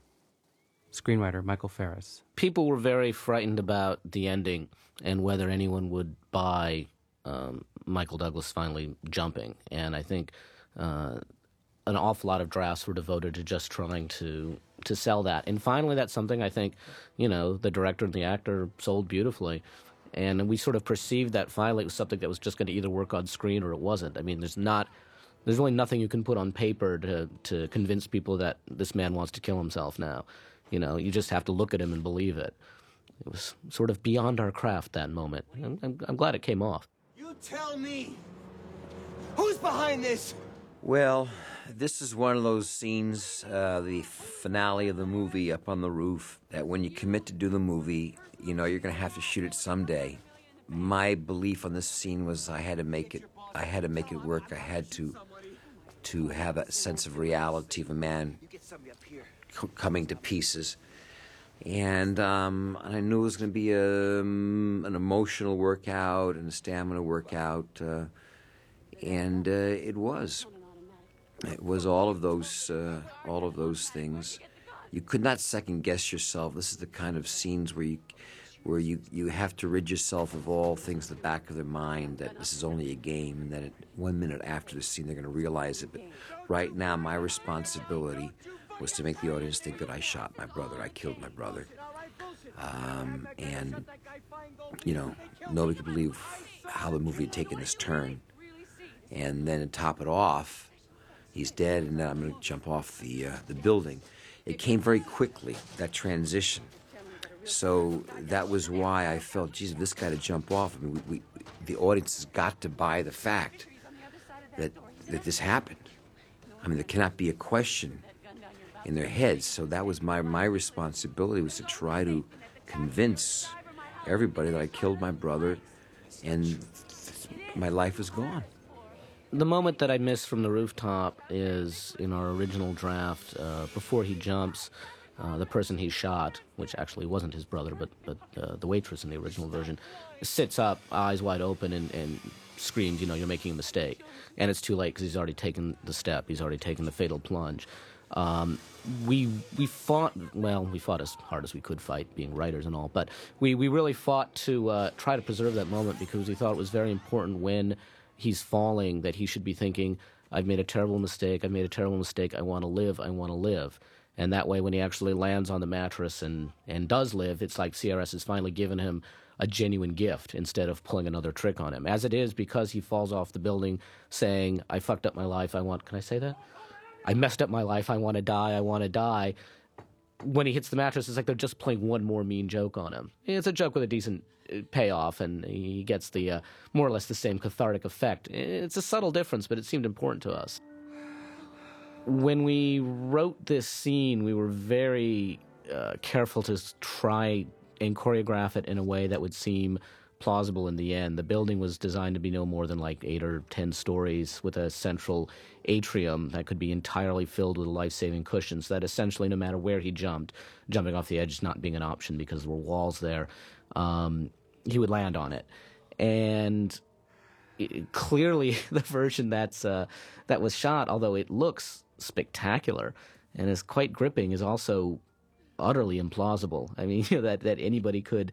I mean, a professional stuntman couldn't survive a fall of that distance. The odds of his actually landing in the spot on the roof where he does are infinitesimally small, so that the movie really does become magic here. And people seem to have gone with it. They seem to have bought it, said, well, it looks so incredibly cool that so what if it couldn't happen, So what if the odds of his hitting that target were pretty slim? I mean, last-minute attempts were made to guide his footsteps, as it were, along the edge of the roof. When we tested the movie, I think we had 3 or 4 walkouts right at the point where he jumps off the building during the fall, and people just got up and said, fuck this movie. I like the fall, and I love the sort of dreamlike quality of it. You know it's real because it's set up as real, but there's something about it that's also sort of kind of better than or worse than or somehow different from what you expect really falling off a building. And yet it's presented in a very naturalistic way. I mean, I think we did one POV looking up at his feet, which is a shot I really like. We've got him. He's in the bag. We have him here. He came in right on target. Initially, we told more. Initially, there's the beginning of the scene, there's a whole, the beginning of the scene where he walks in and he sees Jimmy Redbourne, and he says, thank God you jumped, because if you didn't, I was supposed to push you. And in test screenings, the audience sort of didn't need the information. They sort of, like you say, they saw the commissary scene and figured it was all under control. So really what they wanted was, or they seemed that what they wanted was, they wanted to get it wound down. They wanted it to be done with. And so we cut some of that stuff. It just seemed a little bit of over-explaining after the point. I love that stuff, I just think we may have erred on the conservative side and trimmed it back too much.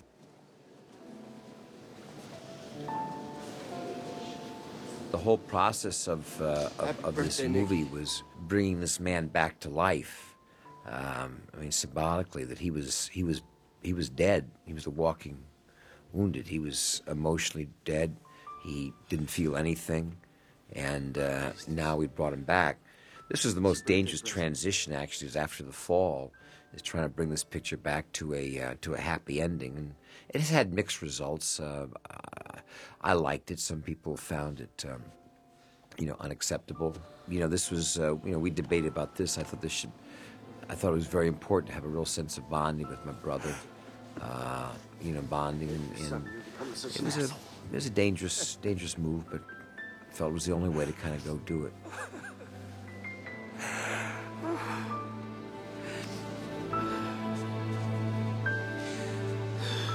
Ladies and gentlemen, my brother, Nicholas Van Orden. I always was pushing that the movie ended right here on this applause, ladies and gentlemen. This was fine. I always thought it could have ended right there. So I thought all this, the party and explaining everybody what everybody did, was not necessary. But he's a director, so...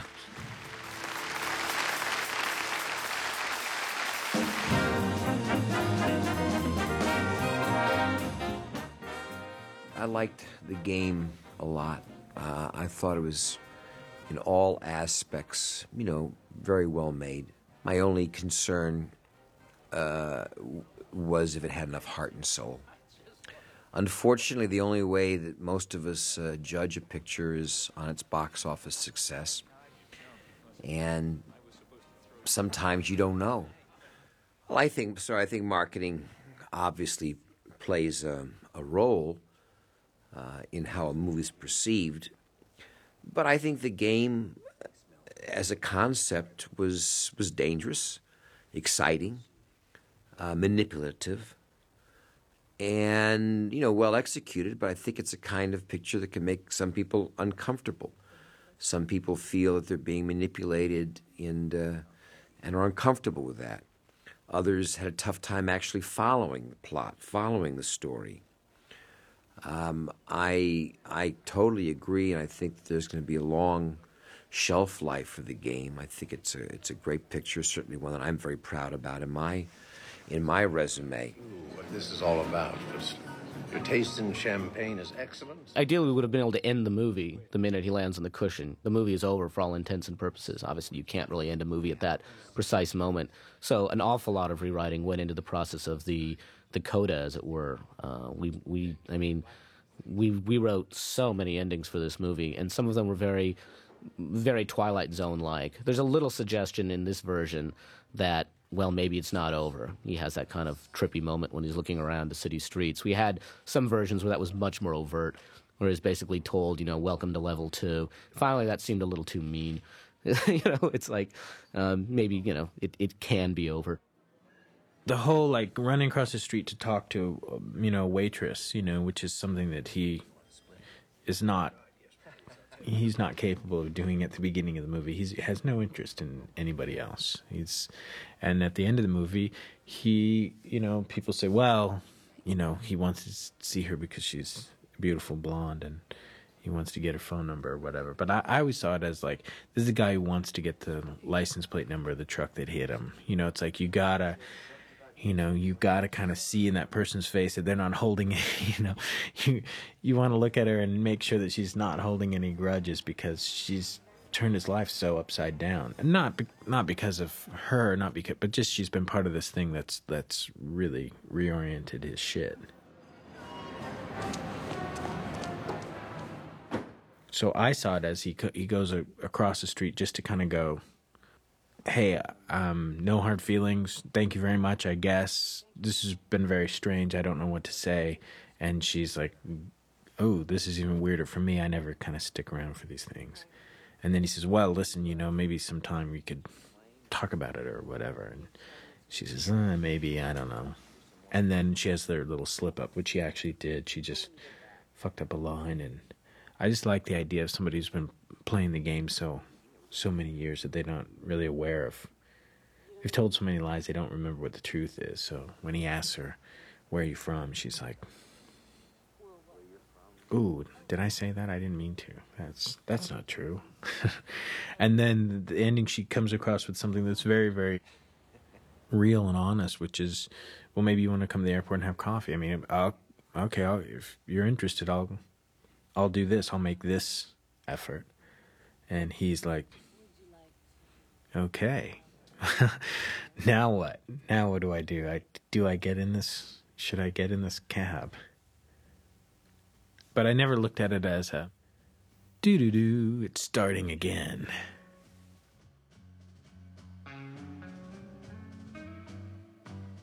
Movies are like haircuts,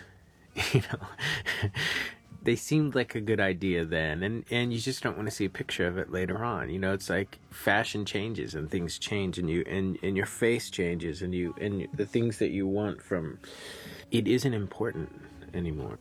I have a very different opinion of what the life of a movie is. I used to think that it was all about its first release. Get the film to the premiere, wash your hands of it, and then see how it does in its first kind of circle of the globe. And I honestly don't feel that anymore. I honestly feel like you read a script and it becomes a film for you in your head, and then and there's no faces attached to it, or maybe there are, maybe you read it with actors in mind, but you're reading it with this kind of ideal. You know, you're seeing this ideal. This person's able to bring X, Y, and Z to this thing, and then you cast the movie, and you go into rehearsals, and then it takes on a different life. It takes on the reality of, well, you've got to tell a story, and you have this much time, and you have to do this and this and this, and people, you're catching somebody at a time in their life when this thing that you're counting on them bringing to it that they've brought to this other project that's similar or whatever, they don't want to explore that anymore. They're done with that. They're finished. They've sloughed that off. And so they're moving on to this other thing, and all of a sudden, and sometimes what they're doing, where they're going, is better than what you have in mind, so you incorporate that, but that changes the balance of this whole other thing. So rehearsals, a movie changes. Then you go to shoot it, and now you're taking all of those possibilities, and you're taking all of this potential, and you're compressing it and forcing it, you know, in this kind of box of time. So you're kind of, you time and reality compress this thing into the exploration of one or two of these ideas that heretofore have been sort of limitless. And then you cut it, and it becomes a completely different movie. Because now you're losing things in terms of not where an actor can go, but what an audience will sit still for, you know, with regards to where an actor wants to go or where a performance wants to go. How much of it is necessary and how much of it is unnecessary. Now there's this whole other constraint, you know, this narrative storytelling essential kind of box, you know, gets put around it. So the box has gotten smaller and smaller. It's changed every time. It's become this different thing. Then you put the music on it, and it becomes a different movie. It evolves into this other thing. And then you put it in front of an audience, you know, premiere audience in front of it. And these are all agents and producers and other actors and other film directors, and they all watch it. But they're watching it from this whole, you know, they got off work early to come to go see your thing, and they had to walk past all these people who took their pictures, so there's all these weird kind of tensions that go into that. So this movie has this whole other life. And then 6 weeks after the movie opens, it's in the, you know, dollar theaters or whatever on Beverly Boulevard, and you know, you go in and you see it with 15 people in the room.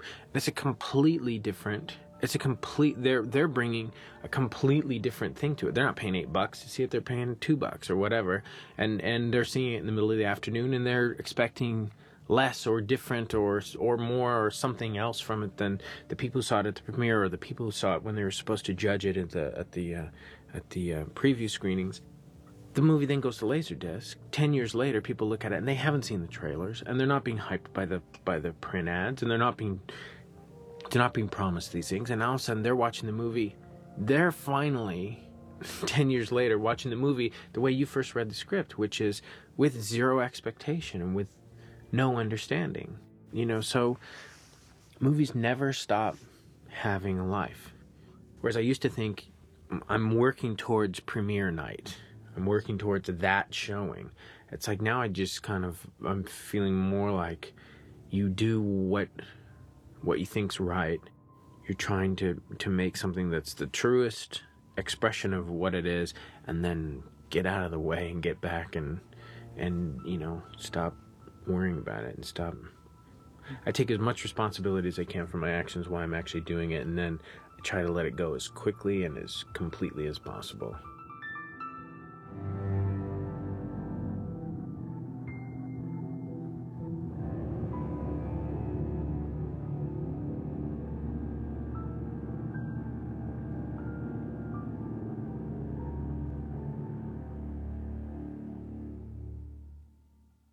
This commentary is copyrighted 1998 by the Criterion Collection.